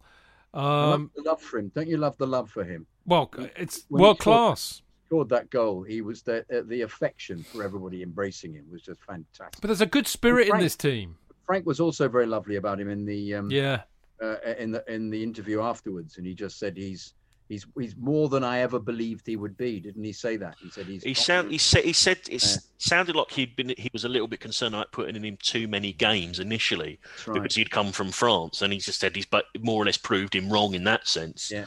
He's dealt with the physical side of it quite well. He just looks effortless. He's controlling. He's other players are running around trying to get past, and he's jogging because he's able to. He's just managing the game. Yard in his head, There's a weird Hullet-like quality to that, which is that you just somehow the player comes towards you and you know where to pull it away from him, so and your body's in the way of it, and then he just sprays it, and it's an effortless thing. No, his goal was immaculate as well, though the brain dead response to the next corner to play it short completely did my head. You've got to mix it up, JK. You got to mix it up. I can't help it, but I had to mention it. They've just scored when they get a corner about 2 minutes later. So rather than trying to replicate the same thing that occurred before, they play it short to Mount, who then it gets kicked out for a throw-in. For God's sake! Well, I tell you what, actually, the worrying thing about the way modern football is now, and this is not just a Chelsea issue. I've seen because we got wall-to-wall football on the telly now. I'm watching a lot more football than I normally would, and the number of times teams concede having had a corner themselves is frightening. And I know we've done it a few times. Getting countered? Yeah, I would wonder how much that is down to the behind closed doors effect and just mental mistakes. But no, Arsenal of the 30s used to score all their goals like that. I kid you not. Did they run around with the same formation like that Harry Enfield sketch as well? Yeah, absolutely the same. Yeah. I hope they all had pipes and beagles and flat caps and all. But I've said this before. There was an article, and this is before closed doors. This was 2-3 years ago, because everybody was going mad and saying, why are so many people taking short corners? And the reason why people were taking short corners was for the very reason that Martin just said, is that people would just basically break away and score. And so the whole coaching ethos was that don't sling it in straight away, maneuver, make a position so that you've got a better percentage of getting the ball when it gets in the box. And that's why there's been so many short corners. Considering how bad we have been last season at set pieces, it got to the point where we'd win a corner, I'd say, yeah, fuck it, nothing's going to happen. This season, we've scored more goals than anybody else from set pieces. Yeah, and West Ham conceded their first goal from a set piece yesterday. In 70-odd games. You do wonder how... whether the guy that's come in from Wigan, whose name completely escaped me, whether he's had any Anthony impact Barnett. on that. Yeah, definitely. Anthony Barry was it? Barry, sorry, getting my B's mixed up. But at least I didn't call him Beerman. I suppose that's something. But no, he well, from Martin might be able to tell us this because he's actually been. But I'm led to believe that whenever we have a set piece, he's barking out orders from the touchline. Not Frank. It's him that's directing the traffic. I was on the other side, so right. I didn't pick it up. But he's had a huge impact on that. But I mean, we're not conceding many from set pieces, but we've scored more goals than I think than anybody else this season. Certainly, we've scored more goals this year already than we did in the entirety of last season. It's also down to the accuracy of the delivery. Well, we said this, didn't we? No, Willian taking corners. Yeah. I think the Arsenal fans are finding him slightly just loving their meltdowns. We will be talking about that in a minute, so let's keep our powder dry on that. The last point that I really wanted to make of Dematch Unting is really just how mad this league is now. I mean, we're now fifth. We're only 2 points off second. Leicester City are in second on 27 points. We're 6 points off Liverpool, who've got 31 and are in first. I mean, the top 10 is so bunched up in a way that I haven't seen it for years and years and years. And I don't know, this league, maybe it really is more competitive. Maybe there are more good teams, or maybe they're all on much of a similar level. Maybe it's down to the pressure due to the rapidity of games and the injuries. Because if you think about it, the championship is very like this. The top 10 in the championship are usually all very, very close together right to the bitter end. You don't tend to get one that runs away with it. Who knows? But I don't know what it means either. It might even make it more exciting. I mean, it's going to do my Sweden if 1 week we're second and then we lose the next week and we're eighth. It's going to be like up and down like a bloody yo-yo. But I do think this needs to be recognised. I don't quite know what sense we make of it, Clayton, but it's an interesting situation, really, isn't it? Well, it's quite good in terms of the champions of the world, Spurs, who were top, have got 1 point out of the last 9, and now they're 5th or 6th, I think now. It's bonkers, but I think it's a level playing field in some respects because there's no fans, and everybody's knackered, and I think that's the main thing. I mean, obviously Liverpool, who everybody was laughing at, who are playing shit and all this, that, and the other, and got walloped 7-2. And now what? 5-6 points clear? 6. But this time last year, it would have been a lot more. Yeah, but I mean, it is good, and maybe it's why there's so much inconsistency. Leicester. You wouldn't say that Leicester have played particularly brilliantly every time I've seen them. They've had some crazy results. They've lost some games at home, the teams you'd expect them to beat, and yet here they are, they're second, handily placed. Villa have got a game in hand over everybody as well. Two. They've got 2 games in hand over us. Have they? Yeah. So I think it's good, but It's quite interesting because I think a lot of the football, and I'm watching too much football, a lot of the football is pretty dire, to be perfectly honest. Before our game, I caught a couple of minutes of the Burnley-Wolves game, which was just awful, So, yeah, who knows? Who knows where it's going to end up? I think the fact that we can't have 5 subs is just criminal, absolutely criminal. Well, it's definitely having an impact, JK, isn't it? Because we're seeing all these injuries. Yeah, I think it'll. I think one of my one of my fears is that the replacements who come in just aren't quite good enough, and this is why I was saying, surely that Emerson and Dave can be taught to whip a ball in. Surely they can. They need to work on the very strengths that the other people ahead of them have got, so that they just come in and be replacements. Whereas each time we have a substitution, we're in our hearts, we're thinking this player, or even somebody having to play because somebody's injured, how will this player play? They don't seem to be up to the standard of the best 11 we've got. And whether that's something that the academy provides, and it'll be next season or the season after that it comes to fruition, but it still doesn't mean that we've got everybody keeps going on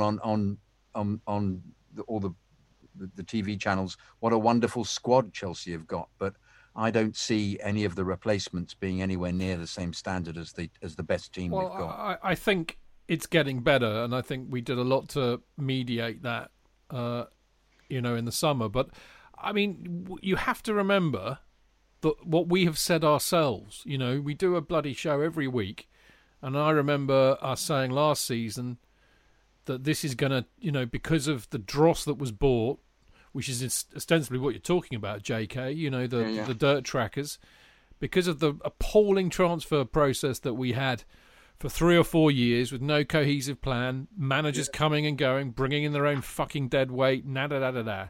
Yeah. This is going to take, I would say, conservatively 3 to 5 years. Now, I would say that we are ahead of where I thought we would be. I think the reason we are ahead of where I thought we would be is because I don't think any of us, hand on heart, really thought that the likes of Reece James, Tammy Abraham and Mason Mount would be as good as they are. I mean, Reece James and Mason Mount are first on the team sheet.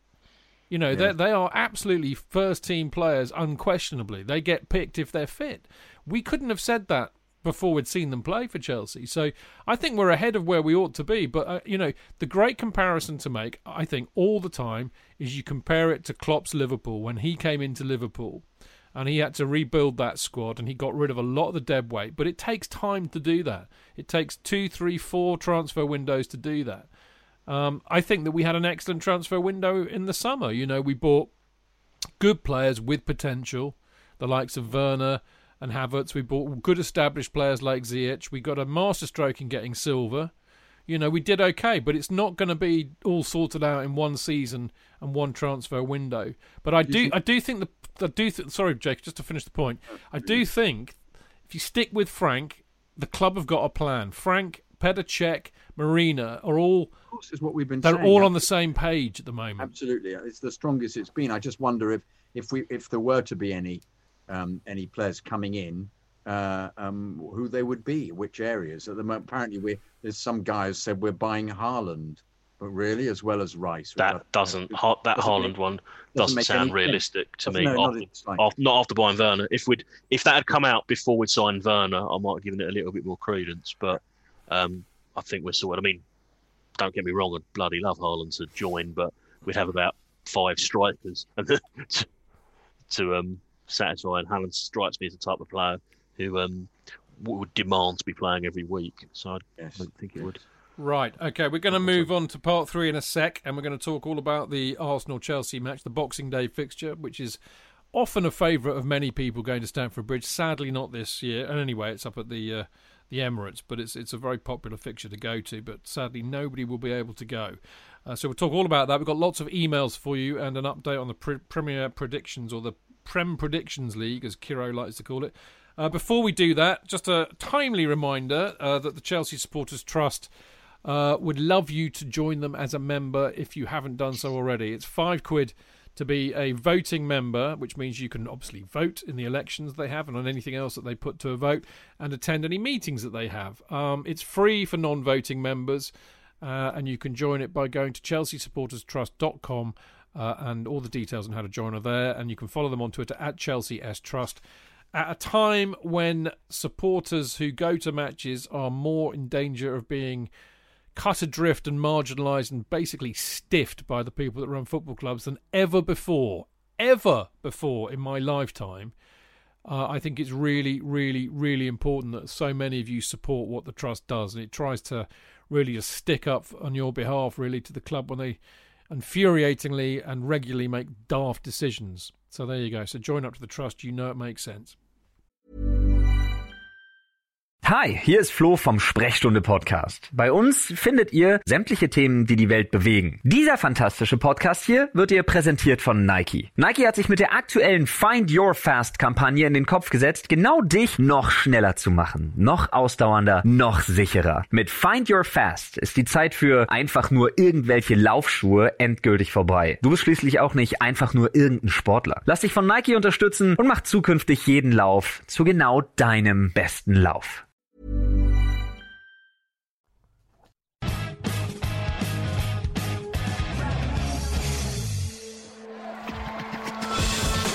Real fans, real opinions.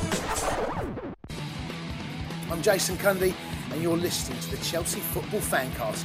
Up the Chelsea! Footballfancast.com.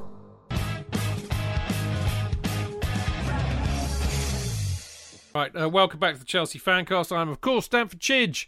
He down there is Mr. Jonathan Kidd. Whoop. And we've got the wonderful Martin Wickham as well, and the delightful housewife's choice that is Mr. Clayton Bierman. Good evening. There you go. Great to see you all, chaps. Really enjoying it so far. Apart from everything else, it's been a real giggle, which is kind of the point. Now, hopefully, Boxing Day will bring us even more rollicking laughter. There is nothing... I mean, you know, I tell you what, I still think the funniest match, the match where I have laughed more than I've ever laughed at a football match ever, was the 6-0 drubbing we handed out to Arsenal. There's just something so humourful about beating Arsenal. They're a team that are basically set up for comedy, I think, if it all goes our way. But before we get into the arse, let's focus on us a bit. We know that James may start, I think, against Arsenal if they are managing him in the way that they said they would. It looks like Chilwell will be out. But, JK, who else do you think might start against the Arsenal? He'll give Pulisic a go, obviously, but Pulisic is manfully trying to get back to his best and is howling at the skies like a wolf every time he doesn't quite control the ball or get his head on it. And he's a real trier, isn't he? Oh, he's a real trier. His attempted header, which gave the ball brave too. To Tammy, was terrific, but he's just not quite at the races at the moment. But a lovely run through the defence as well. He's done the hard work and then kicked it on. He's getting there. He's getting so annoying. There, that was the other occasion when he howled again at the skies. Yeah. But yeah, no, he's getting there. He's getting there, and I admire his chutzpah. No, that's not the word I would have used before. Spunk.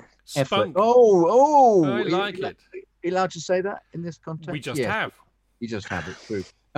But rather than individually go through the players you want me to, I actually think that because we were so poor in midfield, none of the forwards actually got an opportunity to do much in the game. Well, until Kovacic came on, and they did. Until Kovacic came on, and then we just saw the power that they had. But I hope that Ziyech comes in, because I think he's in mothballs just because he's been injured. I mean, he's a worry, isn't he? He's getting injured regularly. It's his hammy again. Was it his hammy? Was it his toe before? It was his hammy, I think. Before, yeah. So they've got players with dodgy hammies. And Werner must obviously start. Hammy Abrahams. 2-goal Tammy. Sorry. Leave it out. I mean, look, if that's midfield wise, hang on. Let's get to the midfield in a minute, because if Ziyech starts, I would start Ziyech, Tammy, and Werner actually, because I think we need to keep playing Werner, because I think sooner or later one is going to go in off his arse and then he'll be up and running again and he'll score a hatful. Oh, so not play Pulisic? No, because I think you can. Pulisic needs to be managed carefully. You cannot run this kid into the ground. If you do that, he's like a special toy. He'll break. But he seems to be getting there. I think the more he plays, the better he seems to be getting. Maybe if Ziyech is fit, you keep him on the bench, and if we're 3 or 4 up, you bring on Ziyech. But that seems likely. Yeah. I think that's what Frank would do. Yeah. But Tammy, 2 goals, and Werner have got to start. I'd like to bring Giroud at some stage just to score. Yeah, that's true. But we've got revenge for the cup final here. I want to, let's do them. Let's do them good. We're going to do them. Let's do them good. Tell me 2 goals. You get more 2s. So the midfield picks itself. So Kante, Mount, and either Havertz or Kovacic. Yeah, Havertz he should play from the beginning, because similarly Havertz he'll get more room. Is absolutely classier. It depends how they're going to play Arsenal. They're going to sit back and badly, hopefully. Boot the ball up the pitch again as they did in the cup final. I'd think they'll be less physical than West Ham were on Monday. Yeah. And if they do try that long ball stuff again, like in the cup final, we've got a bit more of an organised backline and goalie. And Boomerang is injured. Is he? Oh, okay. Yep. So back 5 picks itself again, apart from the fact that we haven't got our 2 fullbacks. So it's going to be Aspie, it's going to be Emerson, it's going to be Zuma, it's going to be Silva and Mendy. So I just ask a question about Mendy here at the moment. Yeah. I thought Mendy was looking a bit fragile, and I'm wondering if he's still slightly recovered. That strange punch that he did towards the end of the game, and I thought that he was put under the cosh. Who are you pointing at there, Chidge? What's that? The person below me, the resident goalkeeping expert, also known as Clayton Bierman. Okay. Would you direct your questions to him, sir? I've got the same layout, Chidge, as the gallery, so it looks as if you're pointing at my cock. Is he there? You're below me, are you? You're below me. So who's there? Who's there? No That's one. Me. No one. It comes up. Whoever is speaking. You've got it on speaker view. Yes, darling. You should have it on gallery view. Oh, really? Should I? Yeah. Well, then you can see us all at the same time. I'm happy you're at the top. I can see you all. Oh, okay. But it's a tiny screen. No, it's not. Well, it's just tiny of you. Why is your ego not dealing with that? Yeah, I need to be bigger. There needs to be more me. You're in the main picture. Well, whatever. What are we talking about? Clayton. He's worried about Mendy. Should we be? No. Any more? Did we let in any goals last night? No. There you go. It was a bit of a dodgy punch, though. You got to be honest. He should have. It was a dodgy punch, and at the time I said "fucking catch it." I didn't say that. I screamed it. But no, I don't think so. I mean, no. To be honest, the defence is the area on the pitch that gives me least concern. How are you with the midfield and up front? What do you think he's going to go with on Saturday? I think he will go with Kante, Kovacic, and Mount. I can't see how he can go any other way, to be perfectly honest. No Havertz? No. No. And what about? I think it's quite interesting because I don't really know how Arsenal are going to play. Obviously, they're going to play like Brazil 70 because it's us. But no, I think we just have to go with our strongest midfield. And at the moment, with Havertz not quite there yet, that is our strongest midfield, and that gives us a bit of bite and it gives us movement, which we just didn't have last night. It makes us less passive. Yeah, moving the ball around quicker, which is not, I'm afraid, what Jorginho tends to do. Martin, are you broadly in agreement with all of that? Yeah, pretty much. I think we just go with our strongest team. They seem to have a propensity for red cards at the moment as well. So if we can wind them up a little bit in the midfield battle as well, that would be all the merrier. Kovacic is beautiful. He owes them as well. Absolutely. Oh, absolutely. Yeah, he owes them. So that'll be interesting. I'm also broadly in agreement with all of what you said there, apart from what I chipped in with when I was talking to JK. I mean, Arsenal are a very interesting side at the moment. I mean, let's all laugh at Arsenal for a while. It's not something we do regularly, obviously, as Chelsea supporters. But I mean, I've got a few Arsenal mates, and I'm telling you now, they're genuinely worried about relegation. They're talking about relegation. He's 4 to 5 on, isn't he, for being sacked, the first manager to be sacked? Well, I'm hoping they don't get duffed up tonight by City, because I reckon he'll be gone, and then we'll have some other muppet in there, and then you know what happens then. They're one down. They're one down. Yeah. So it's not. There's no way they're going to be relegated. It's just not going to happen. They are in the same position that we were when in the Mourinho Annus Horribilis. And they're facing the same toxicity. And there's no way that we would have gone down, even if Mourinho would have stayed. No. Oh, and they've just equalised against City, apparently. Thanks, David. Cool. I'd also say with regards to relegation, of the 3 relegation slots, 2 of them are already filled, in my view. And I'm looking at the teams around them. I think Brighton are far more likely to go down out of that group there, possibly Burnley. Arsenal will turn it around eventually. I just hope they don't do it until hopefully February, just to shit them up a little bit. I mean, for me, it would be the funniest thing I've seen happen in football since Leeds got relegated. Certainly, that's the most recent one. But before that, Spurs getting relegated. I think this would if Arsenal were to get relegated, it would be epic. It would be like they've never been relegated. No, it would be 10 years worth of. No Arsenal fan that we know would dare poke their head above the parapet for at least 10 years. It would be the most joyous thing ever, Martin. But it would make some of those awful wankers on that fan channel millionaires through exposure. Well, would it? It would. I mean, every time they lose, that fat bastard Robbie's like, I'm going to buy another car. Another Bentley. Yeah, all right. I mean, I think the reasons for it are very interesting, and we did make that allusion a minute ago to the Mourinho Annus Horribilis, and the other thing I hear about Arsenal is that it's a very toxic environment, but one has to say, sorry, Jonathan, do you want to unmute yourself? I think I might have muted you by mistake. Sorry, old bean. He'll figure it out in a minute. No, it's done now, thank you. Okay. I'm not an old bloke. No, don't pretend that. No, don't make that strange noise as if I'm a fish. Well, you look like, I don't know what you look like. But I mean, I have to say, it's one of the most surreal sights. Your face on its own is surreal, but when it's backgrounded by that grass, you look like some kind of weird animated ant from fucking, I don't know what kind of kid's bloody animated movie, but you know what I mean. Anyway. Bugs Life. I was trying to mute the phone going off in Clayton's thing, and I managed to do everybody by mistake. Anyway, enough. I'm also hearing, and as I said, I think there are parallels with the Mourinho season for us, because apparently the dressing room is very, very toxic, full of cliques, poisonous. It smells a bit. Couldn't be Brazilian by any chance. Well, I'm saying the common link is they've got bloody David Luiz in there, And we know, we used to have these rumours kicking around for years that Luiz was always like causing trouble with his Brazilian clique. He's got his, mate William there causing all sorts of aggro. There's lots of cliques in there.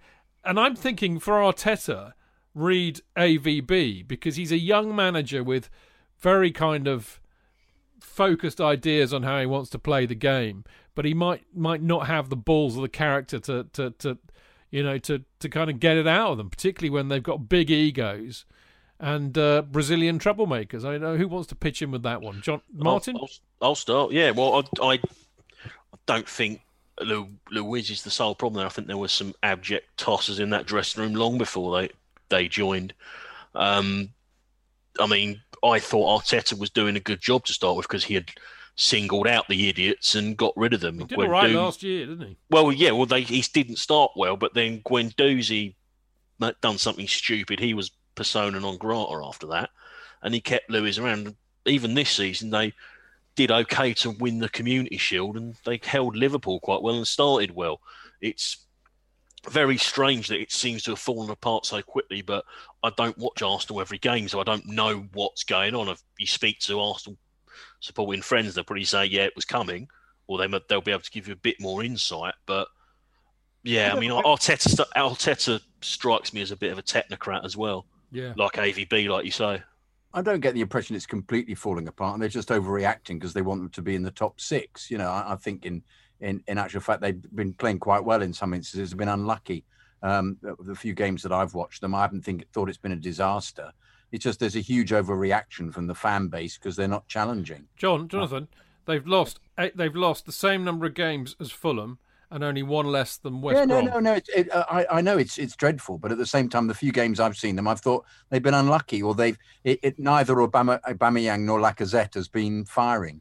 So if the two main strikers are completely off the pace, no matter what you create, it's not going to happen. And for they them. keep They've also got a lot of money invested in a very small circle of players. And also, I think they've made a mistake in buying older players as well. And I think Willian, who's on a 3-year contract, has really found his niche there because he could do absolutely nothing. But I'm not sure they're being used in the right way. And as you say, if there's a dressing room confrontation going on all the time, it's not. They're going to be surly. I can legitimately say they're going to be surly. Yeah, I mean, Luiz and Willian together. Yeah. They need managing, and it's got. Well, I mean, look, the bottom line is that right here and now, Arsenal are utter shit. We're pretty decent, so you know what happens next, Clayton, don't you? Oh, absolutely. Yeah, I mean, in normal circumstances. That's exactly right. Because what game was it where we had exactly that? And Everton, we went in top of the form. Everton hadn't won in 7. That was a nailed on. It's what happens. It's what we do. I mean, it's so annoying. And Everton was a kind of perfect storm, wasn't it, Clayton? I mean, I despair of the fact that we had John Moss. They had fans. Oh, he was awful. Fans in there. I listened to the Everton game where they had fans in again at the weekend, and they didn't boo anything. Whereas with Chelsea, they booed every single challenge. Non-stop. And Moss, being Moss, paid attention to it. Was giving fouls purely because the crowd was shouting. I think the fact that there will be no fans there will be to our advantage. Yeah, you're right. I honestly don't know. I mean, win or lose tonight. It's difficult because they're basically they're not. I mean, nobody's spanked them. Nobody's really got after them. So they're obviously they're difficult to break down. I think they've made lots of mistakes this year. They've had lots of players sent off. Football's a lottery this season. I think it's quite difficult. The one thing that I find incredibly encouraging is the fact that Frank knows how important these games are to us as fans, and they seem to do. You think about last year away at Arsenal, away at Spurs, how he reacted and how the players reacted after the games. So whereas Everton and Wolves was a thing, I don't think Frank's mindset will allow that to happen. I'm not saying he allowed those things to happen, but I think it'll be, his game will be upped as well as the players because, as you say, we owe them for the cup final as well. I tell you, whose game will certainly be up. And that'd be Jody Morris, because Jody used to play for Chelsea at a time when we never, ever fucking beat Arsenal. So it'll hurt more for Jody than it will even for Frank. But I happen to agree with you. Did Jody play in the 5-0 win? Yeah. He played in the League Cup win. 1, 2, 1, 2, 3, 1, 2, 3, 4, 5-0. Yep. Remember that? Wonderful, wonderful. Our B team beat their B team, didn't it? But I tell you what else is nailed on, JK. Willian, who has been just appalling for Arsenal. They hate him. I mean, he's done nothing. Well, I watched a game where they all said he was absolutely appalling. And I didn't see him playing too bad. Well, he just didn't set the game alight, which is what they were after. He's not been the player for them that he was for us, because I liked William, and I was a bit sorry to see him go, if the truth is to be told. Completely. It's nailed on he's going to score against us, isn't it? Yeah, of course he will, yeah. I think he's unfairly maligned as well, because his signing for Arsenal came the day after they'd announced redundancies or something like that. So he will always be associated with that. Agent William, Agent Louise, Agent Czech. What more could we ask for? Is Louise still out? No, he's back. He's back. Oh, he's back after getting his head knocked about. Do you think they'd take Jorginho in January? No, no one's that stupid. Okay, it's just worth a try. And Rich said Sarri's still unemployed, so true. No, well, maybe Sarri will come in to be the manager of Arsenal. Maybe they'll sack Arteta before January. Maybe what will happen is we'll murder them on Saturday. We'll absolutely hump them stupid on Saturday. Arteta will get fired. They'll hire Sarri, and he will take Jorginho to Arsenal, and he'll be rubbish for them. Way! You never know. You never know. He could be for them. He could be. He could be back at Juventus shortly if they decide to get rid of Pirlo. They can't get rid of Pirlo because he's my hero. Oh. I'm modelling my entire look on Oh, Pirlo. Yeah, well, I noticed when you turned your head around, you also smoke cigars and drink red wine, so it's getting there. It is. I don't speak Italian, although I'm a pretty good cook of Italian food. I know one word of Italian and it's obscene. So. I know what. Yeah, so do I. Spaghetti. No, no. This is my one's much ruder. Cornetto. No, I might have shouted at Napoli fans once or twice. Vespa. Out of pizza. I don't know if you were that close to Conte in your seat, John. You might have heard a load of Italians swearing when he was there. You would have done. Yeah. All right, come on, let's nail our colours to the mast. Clayton, what's the score prediction for you? 0-2 to us. Yeah, 2-0 to us. JK? 4-1. 4-1 to us.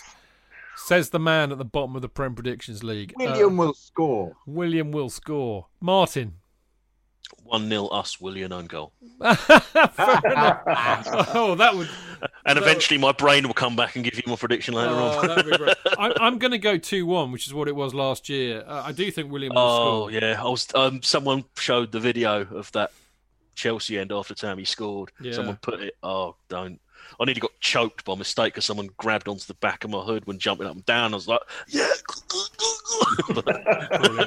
Brilliant. Well, let's hope we win. That's obviously the most... I mean, I would love for it to be an absolute mauling. I think that would be brilliant. But I think it'll be 2-1 myself. But there you go. Now, we've got some emails for you people. We've got some absolutely belting emails tonight. The first one, JK, is from the lovely Barrett Ruin. Are they corkers, Chid? They are... They're spiffing. Absolute corkers. Top drawer. Surely he's Barrett Rouen. Is he not? Barrett Ruin, mate. Oh, goodness, how common. Okay. Dear Chidge and the gang, it's been a moment since I last wrote in. A moment. And I thought it was best to stop putting it off in the wake of our 2-1 loss to Wolves. First thing, I want to say thank you. As a great many of the other listeners have in recent episodes, I thought it best to let you all know, Jonathan included, of course, who I tweeted at the NHS to get a vaccine to as soon as possible. And I'm sure he's reading this, how appreciated you are. Mark and Clayton, don't think you're forgotten. To anyone else, please forgive me. Ages ago, Chidge, you wondered if I was based in America or the UK. The answer is the US, California to be exact. I grew up in London within walking distance of the club. That's how I found it all those years ago. Simple as that. We're ages from getting battered by James Beattie, though, thank God. God, I remember that. Jesus. Yes. Thank you for the work. But you remember James Beattie also got sent off for headbutting Gallus. Do you remember that? I was there that day. Me too. Park. Yeah, absolutely. Madness, yeah. He was overexcited, is how I put it, James Beattie. Anyway, thank you for the work that you do for the many of us scattered around the world. I'm not sure you totally understand the gravity of what the pod means to us. We do completely, Barrett. This is the point. We love it. We love the fact that we get to you around the world. Brilliant. Means to it, but it's gargantuan. Yeah, great word for it. Yeah. For me, particularly this year, what a bloody year it's been, mind you. The pod has meant the world. Coming to terms with this damn pandemic, as well as the fact that in America, actually giving a damn about the people whom you're governing is somehow not a prerequisite for government employment has been astonishing. Chelsea and the pod, by extension, have been a lifesaver.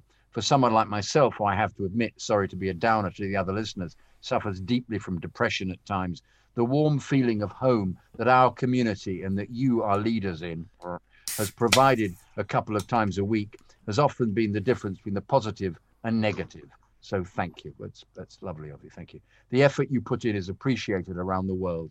In my previous position, pre-pandemic, I had to travel quite a lot. I traveled to Paris, Qatar and Mumbai for work last year.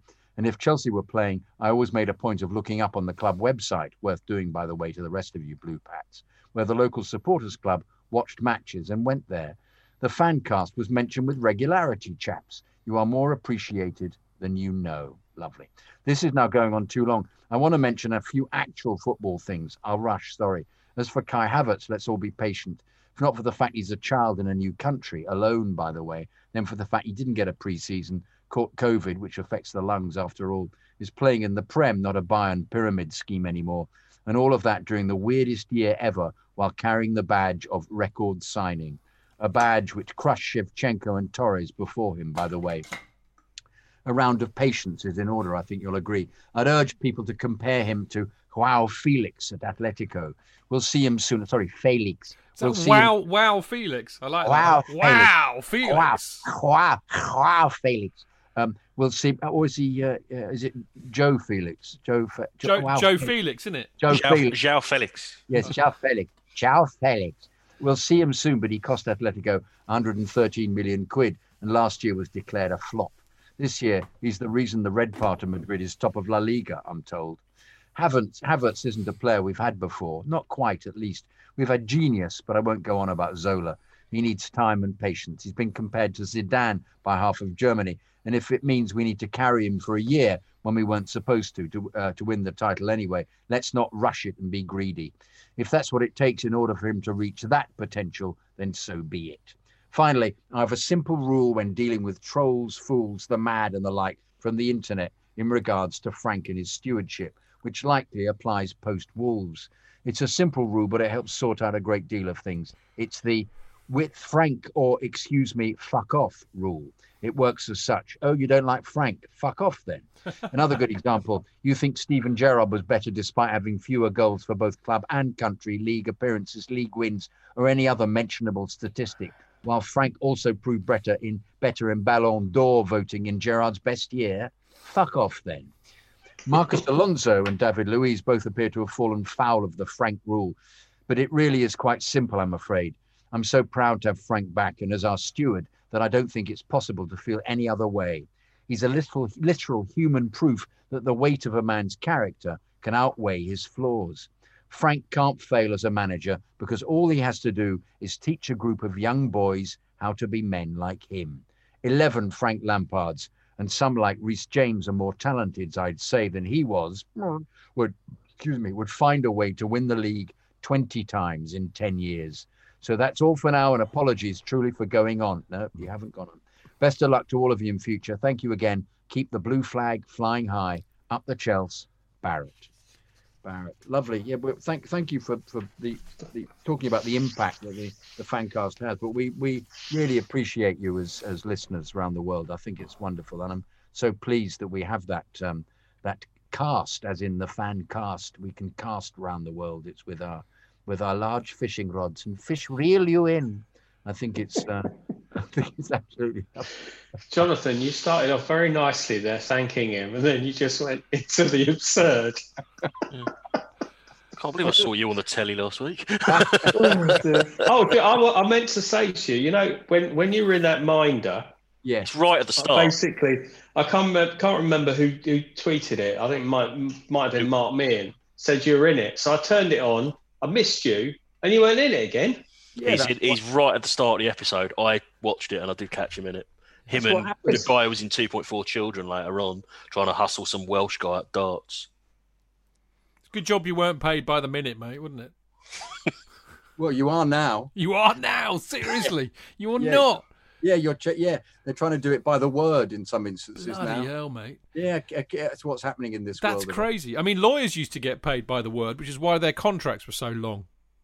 Really? Oh, it's absolutely true. If you get the best example is title deeds for houses, and you get them. If you look at them from the kind of the 17th and the 18th and the 19th century, they're just pages and pages, and because lawyers were paid by the word. I wish I was paid by the word. I'd be a millionaire, mate. But it wasn't because of the length. It was how long it took, because they were all written by hand. And I'm not defending them. I thought it's because they were paid by the word, mate. Yeah, no, it is. I mean, I mean, there may be some documents that's slightly too wordy. About 95% of them. Indeed. I think Charles Dickens was paid by the word. Was he really? Yeah, I've some teacher when I was at school mentioned it. He was writing for the magazines.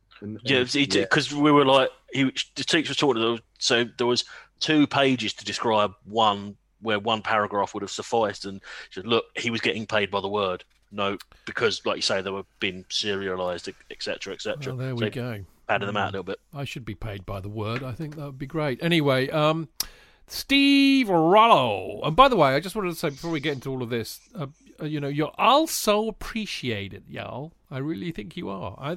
I love getting those emails, JK, because they get why we do it. We do it because they like it. It's that simple, isn't it? Yeah, they do. They love it. Yeah, but I like the fact they love it. That's why I keep doing it. Because I think if it cheers people up, if it makes people feel better, then I can't think of a better reason to do this damn show. Do we do better around the world than we do in England? I've no idea. I'm not really that interested. I just like the fact that a few people say they like it. It's enough. The reality is, don't tell whatever you do. Don't tell anybody this. But I would do it if nobody listened anyway, because I just like seeing you guys every week and having a chat about football. However, I think you might be on your own. Why?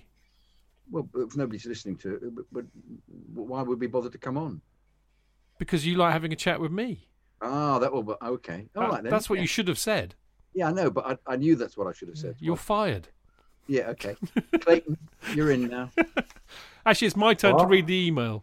Thankfully, otherwise it would have... I meant it was going to be, it was going to be Staffordshire and Clayton Beerman. It was going to be from now on. Excuse me before I choke. Steve Rollo, that's where we were, wasn't it? Steve Rollo. Yeah. This is quite a funny one, actually. He says, I've just listened to the recent FanCast. I'm again humoured by Jonathan's rant and his ongoing one-eyedness regarding our Blue Heroes. Perhaps we were watching different games. We clearly were, because I've had the proper view. Zuma was ball watching when the Leeds fellow with the silly hair poked the ball through for Bamford, and Silva didn't address this, or Zuma wasn't listening, more likely. Then, of course, Mendy came out too early and was left in goalkeeping no man's land. This, gentleman, was a fuck-up, and in my opinion, typical of our recent past history. However, fuck-ups happen in football, and we need to admit and accept this. I write a week later now, and we've just lost at Wolves after dominating the first half at least. I look forward to the latest frustrated response to the Blues' latest fuck-up. I also wait with bated breath for the vitriol that will undoubtedly arrive online regarding particularly Frank and our new Mercedes, Kai Havertz, who I think is going to be quite super. Keep up the great and highly entertaining work, gentlemen. Enjoy your Christmas celebrations with one additional family group, Steve. Lovely. Always great to hear from you, Steve. Very pithy email there, Jake. I'll just point out when he talks about the Leeds fella with the silly hair, Steve, you're really not narrowing it down much, mate. Yeah, they've all got top-notch. They're fucking riddicus. They look like a load of environmental protests. Did you see that? Sorry to interrupt. Did you see that tweet? Was it Man United 6, Man Bun United? Oh, 2. Yes, I did. That was very good indeed. I think I know who that was, and he's got form for stuff like that, so well done. Right. Can I respond to that email, which appered to be entirely aimed at me the first half? No, really? What made you think that? I don't know. Just something about talking about this incident with Zuma, which I said was, was I don't think I didn't say it was a fuck up. I just said that if Kepa had been involved, he'd have been sent off, which I thought was absolutely fair Don't enough. ever mention Kepa because you know that Russ Saunders will be on our case. I know, threat on my back completely. Now completely. By the way, Russ, if you're listening, I haven't heard from you for a while. I hope you're well, mate. So there you go. Anyway, JK. Yeah, Russ, happy Christmas, Russ. We need to do that Saturday morning Sparrow Farts version for the Aussies, don't we? I need to think about that. Sorry, Russ, I've been busy the last few weeks, but we'll do it, won't we? Definitely. I'd love to. But I don't see quite how. Of course, it was a fuck up. But what was the? What? I don't think I said anything different. I don't see. Well, if it was a fuck up, I can tell you now, Steve, that Jonathan would be the first to mention it. So. Yeah, exactly. So I'm absolutely. Yeah, I don't know either. Yeah. We've got a serious email, a very serious email next, and therefore it has to go to the person who reads the emails better than anybody I know. So, Clayton. I can't read, apparently. No, Mark. Touché. Anyway, James Richards. Hello, James. Dear Chid, Jonathan, thank you. All of you wonderful people that contribute, listen to my favourite podcast. I can't speak well today. It's Martin and Clayton. I want to thank you all for hard and wonderful work that goes on into these podcasts. There's no work goes on in it. That are truly something that I look forward to, as well enrich my life every week. Thank you. I'm emailing you regarding the JT Anton Ferdinand debate in your previous podcast. As a mixed-race man who has experienced racism on several occasions whilst playing football, as well as in day-to-day life, I feel qualified to give my opinion on this topic. For me, as a die-hard Chelsea fan, the idea of our captain, leader and legend being outed as a racist shithouse was something I really struggled to get my head round. I can't believe that someone who epitomises everything we as true Chelsea fans stand for and want in a player that represents our blue family would do or say anything that would jeopardise his legacy at the club. For all of his flaws, which I couldn't give a flying fuck about, none of us can, JT isn't a racist. With the players he shared a dressing room with, it baffles me that anyone can question this. Nobody but him and Anton know what was said that day. I agree with Tony's comments that saying something in the heat of the moment doesn't class someone as a racist. But the simple fact is that even in the heat of the moment, any mention of colour or race isn't acceptable. Heat of the moment isn't and will never be a justifiable reason for this. In the heat of the moment, you might swear at someone or give them a slap, but that has nothing to do with colour. As Tony mentioned, it went to court. JT was found not guilty. Hence why, as a man of colour, I will continue to stand by him and tell this to anyone that questions it. The reason it's been dragged up again is because 9 years later, nothing has changed. And in society, and especially within the football world, we continue to see racism in one form or another. For fuck's sake, we're all human. We all bleed red, or in our case, blue. In this day and age, we should be accepting and kind to each other. Unless you're a Spurs fan, that is. Thank you again for all the work you guys put into this podcast. James. What do you want to say? What do you say about that? Well, I just want to say that James, that's about as pitch perfect as you could be on what is an incredibly difficult subject, which, you know, we tried to address as objectively as we could last week. And when I say as objectively as we could, I don't just mean because we're all Chelsea fans and it's hard to be, you know, unbiased when it comes to JT, but I also mean objective when we're all bloody white, so none of us know what it's like to be racially abused and could never possibly imagine how awful that must be, and it's a massively serious issue, and I think needs a huge and a lot more intelligence applied to that issue than I see a lot of. But I think your email, which apart from has obvious authenticity about it, just has such a clear-eyed view, and I just want to really thank you for sharing that with us. Actually, I think it's a super email. That's all I have to say about that. Well said, Chibs. Very good. Very good. So there you go. We've got some really intelligent people that listen to this show, actually. More intelligent than us. Well, I was about to say, you know, that is clear, obviously, you know. But we get some really, you know, it's not. I think it was Akshay, wasn't it, last week, who wrote on the JT and Ferdinand issue. And I mean, we have a lot of people who write in who are clearly very thoughtful and intelligent people. We're blessed. So thank you. Right. We've got our weekly email from Nana. I do like this. It's almost like a weekly correspondence. Well done, Nana. Good to hear from you, as ever. He says, hi, everyone. West Ham was a hard game. I think we lost our rhythm when we got the first goal. How we managed to win that game 3-0, I do not know. Well, you share that view with JK, mate. I'm getting a little worried about Werner.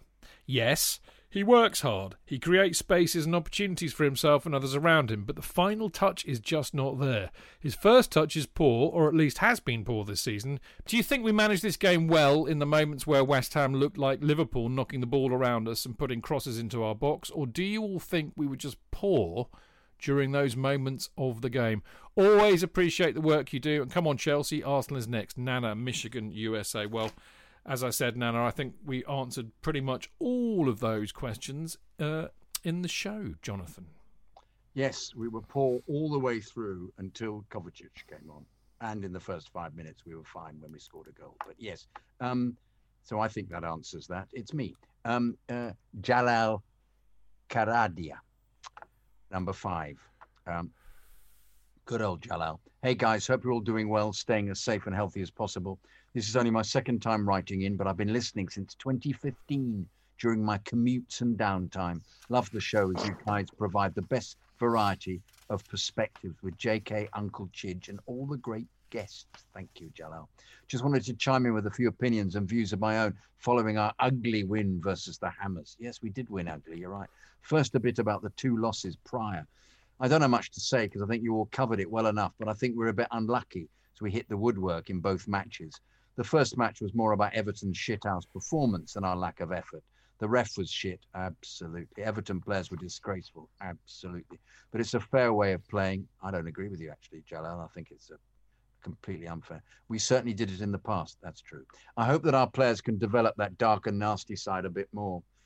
Mount has it for sure, as we saw with the push on Pickford. The Wolves game was the more worrying one, though, as it showed a complete lack of composure and focus. The drop shockingly came after we scored, which is baffling. I thought we showed a lack of leadership as well. I think it would have been under the radar, but Silva was poor in that game. I don't see what he could do, really. I expected him to bring calm and balance, but it just didn't happen. However, it shouldn't solely be his job to do that. There are 11 players out there. We need more than one to be a leader. Not putting full blame on Silva, and he certainly is allowed an off game after his incredible form so far this season. He fully made up for it in the West Ham game.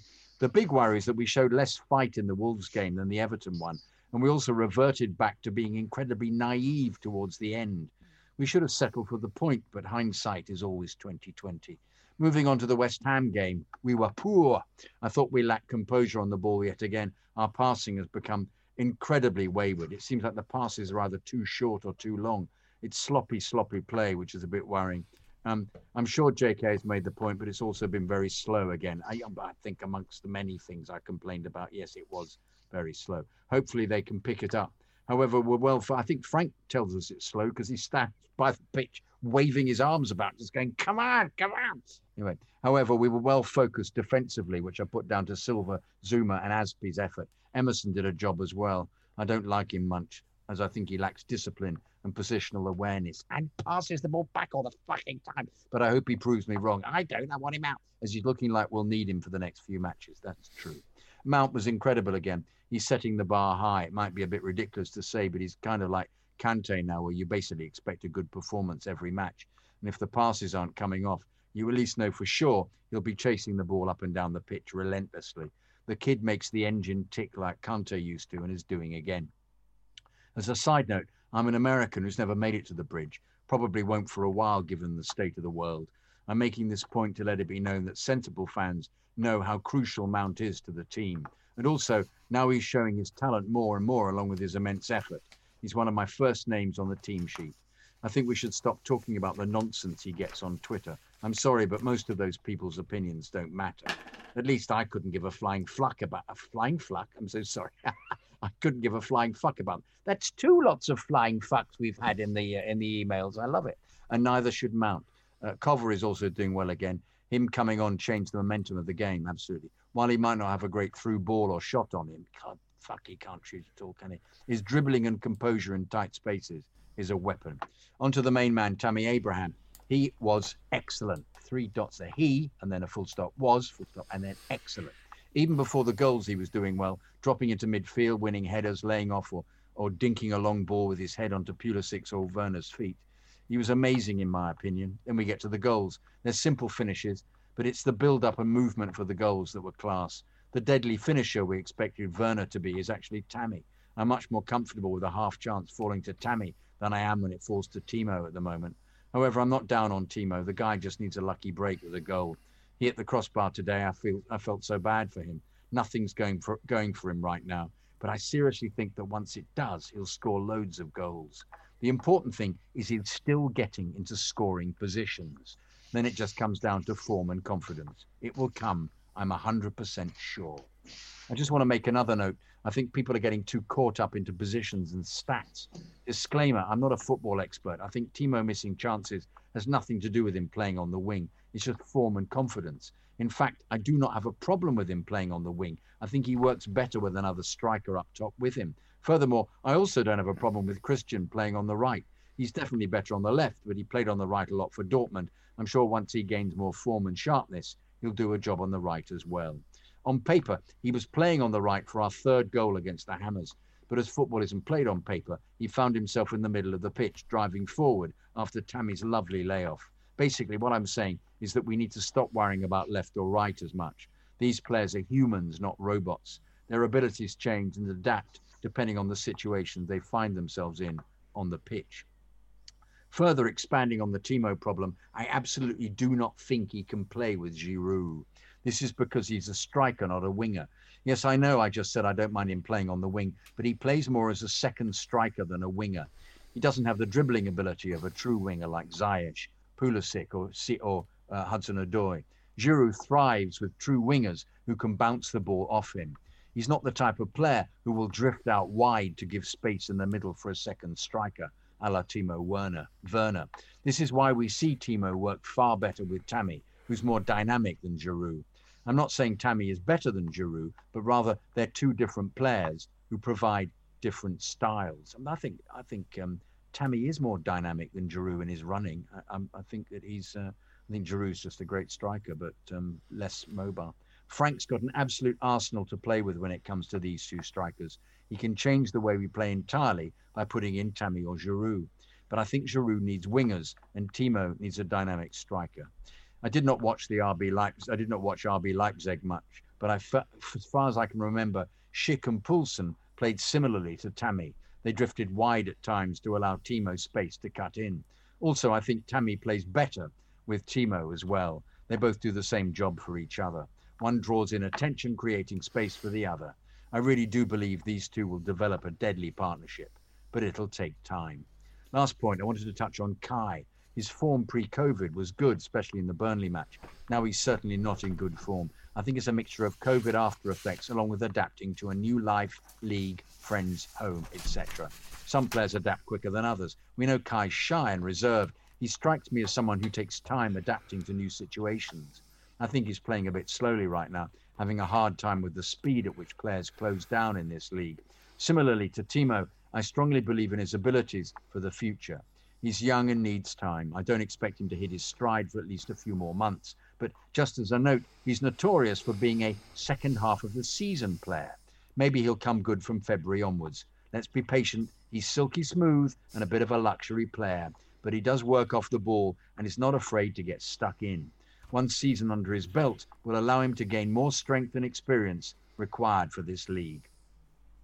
Sorry for the absolute essay this has turned into, but I had a lot to say about our young team. I'm enjoying watching this team, though there are obvious growing pains.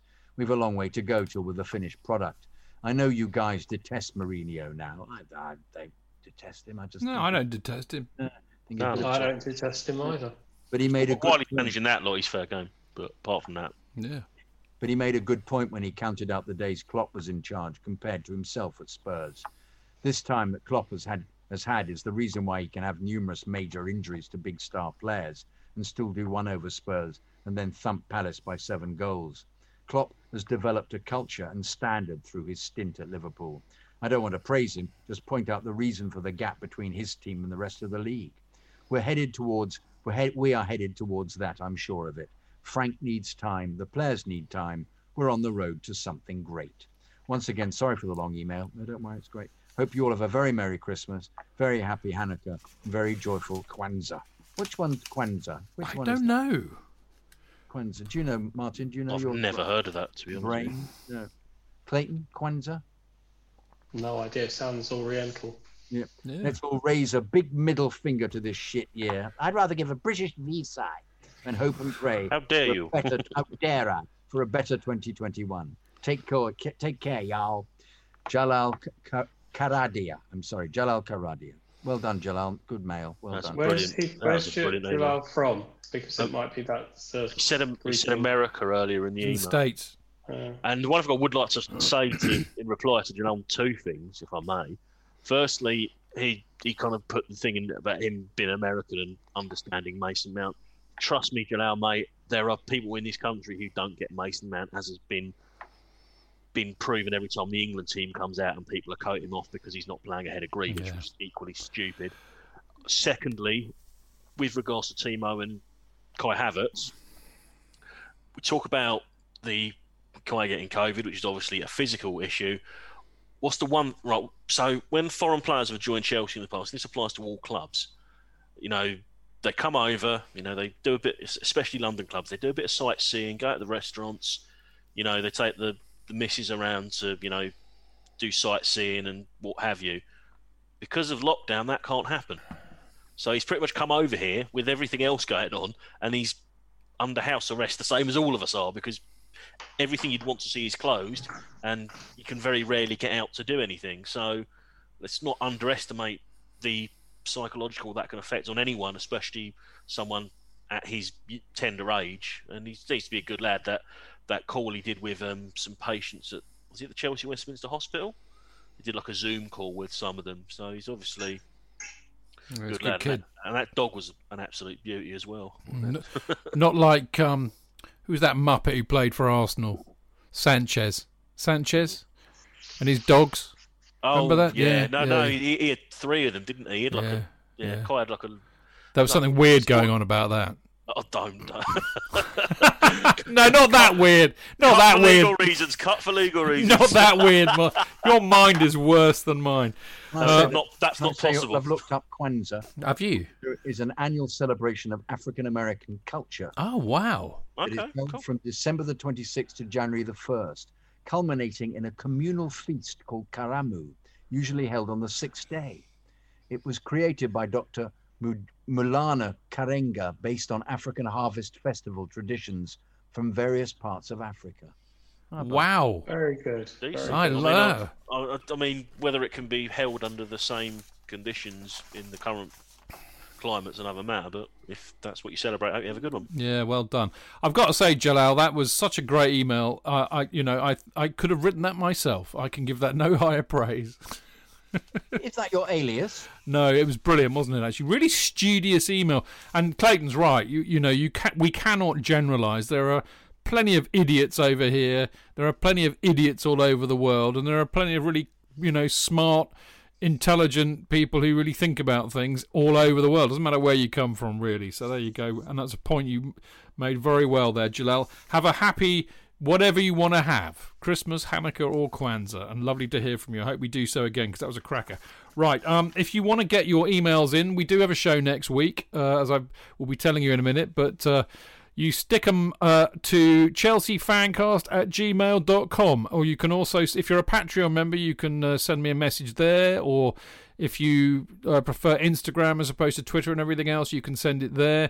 But send it in usually the day before the show, which is usually a Sunday, but next week will be a Monday. Well, actually, there won't be much time at all because we're playing on a Monday. Anyway, enough of that. Very, very quickly, Premier League predictions, or Premier Predictions League, if you prefer. Jonathan is still rooted to the bottom of the table, having accumulated a whopping -1 points this week. Good effort, JK. Well done. Thanks very much. Tony Glover is still in 29th. Mark Meehan is in 20th. And then there's like a Chelsea Fancast sandwich.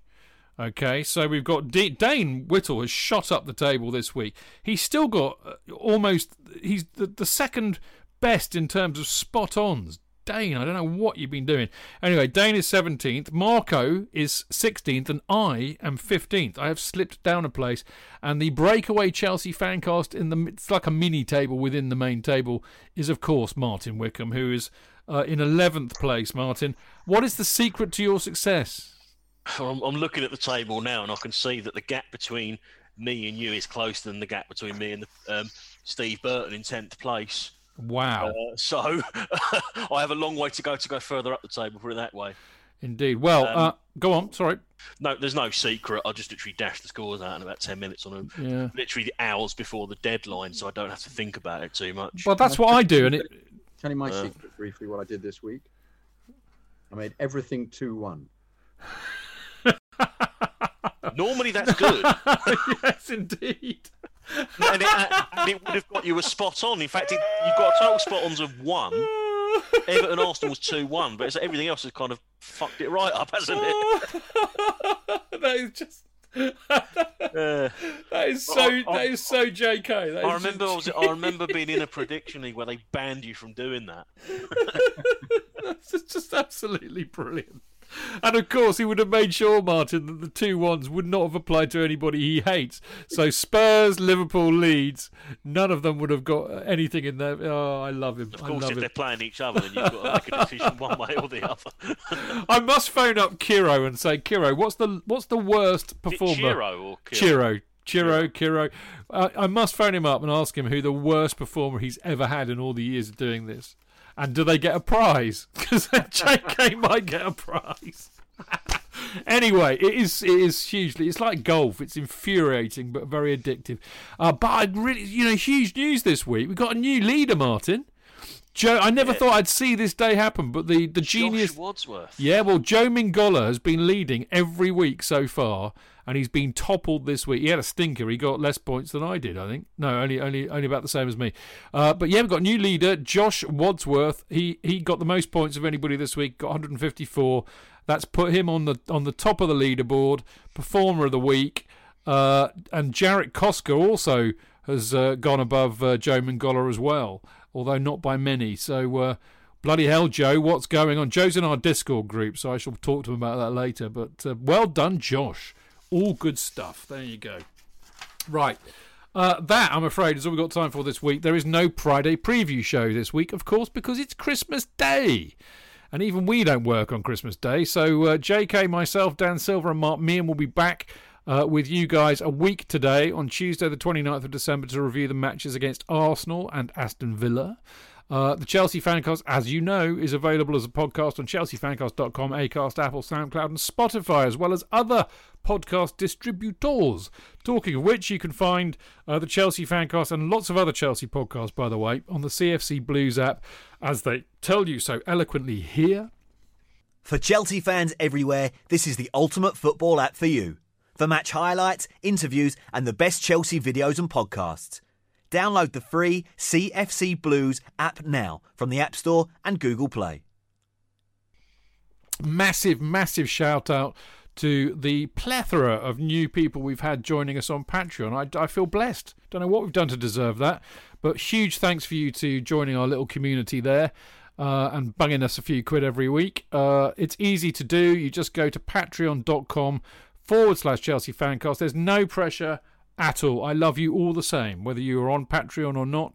Whatever you donate, if it's £1 a month or £5, I don't mind. It's just lovely that you feel that you would like to do that. So thank you. It's a good way to get hold of me, obviously. If you join up now, you get a mini Kerry Dixon banner, which I will eventually post out to you one day. And of course, you can join the Discord group, which is great fun on a match day. There's some really, it's a wonderful antidote to Twitter because everybody in there's sensible. There's no nappy shitting. It's lovely. I've kind of now spent more time chatting with people in the Discord group than I do on Twitter. It's very interesting. You get the right people in there. Yeah, it's very, very interesting. So well done the Discord group. Well done the Patreon people. We love you hugely. Right, Twitter. You can follow us at Chelsea Fancast. Me at Stanford Chid, Jonathan at Jonathan Kidd, Clayton at Goalie59 and Martin at Martin_Wickham. And of course, don't forget to check out our Instagram and Facebook accounts, which are also at Chelsea Fancast. Clayton, always such an absolute delight to see you, my friend. You and your lovely family have a superb, restful and safe Christmas. Thank you very much, and the same to all of our listeners and to you guys on the FanCast. It's been fun tonight. Really enjoyed it. Yeah, sorry about the technical. No, I love the music. That was good. Where did that come from? Where did that come from? It was from me. Know. It's Housewives' Choice. Was it? Brilliant. Clayton's theme tune. We must give that to me now. And I'll play that again when we've got the great man, and we've got the great man coming on sometime soon. I can tell you that. We'll play it then. Good stuff. Martin, have a fantastic Christmas, mate. Well done for tonight. Really enjoyed your company as we always do. Stay safe and have a cracking time, mate. Yeah, cheers. Same to you and everyone here and everyone listening. Have a good one. It's been a weird old year, but hopefully we can make the best of it. And I'd also like to point out, and this time last year we were toasting the fact that we beat Tottenham 2-0 first time at their new stadium. So Merry Christmas. Absolutely. Fuck Tottenham. Well done. Quite right too. Sung to the tune of Shaking Stevens on the way back to the tube, I hasten to add. Lovely. Which leaves me... No. I'm about to say goodbye to you. Don't interrupt it with the Housewives' Choice. Jonathan, I just want to wish you a very merry... You and your lovely family as well, actually. A very Merry Christmas. And thank you for your superlative efforts tonight. You've been hilarious. It's been great fun. There'll be no merriment at Christmas for me, dear chap. I will be on my own in this... Oh, are you still locked away? Yes. In the dungeon? In my dungeon. With the gimp ball? Surrounded by my my equipment, my rack, the whip, the chains, spikes. That funny kind of face mask you wear. It's not the fucking scene out of Pulp Fiction, is it? Zed's dead, baby. All of that will be. Mate, wander up the road and get given a piece of Christmas cake. And some mulled wine. But no, I'll get on with me. Bless. I'll get on with my dad's book, which will be out soon. So there you go. Well, look, mate, have a good Christmas. Whatever you do, stay safe. That's the main thing. Having a bloody good go, mate. Barrett wants you to get a vaccine quicker than everybody. We need you. We need to keep you. The show wouldn't be the show without you. You know that. Sweet that was. Thank you. Right, we got Merry Christmas to all our listeners. Thank you. Absolutely right. We do have to go. On behalf of all of us on the Chelsea Fancast, everybody who listens to the show, thank you, obviously, but have a very merry and safe Christmas. And we'll see you next week. But thanks for listening. See you next week. Until then, keep it blue, keep it carefree, keep Chelsea up the Chelsea!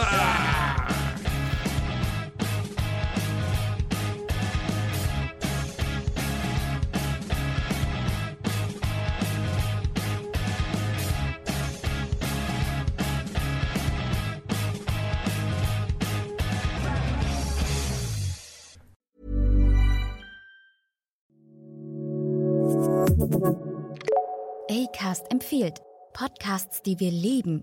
Es ist nicht alles gay, was glänzt. Oder doch?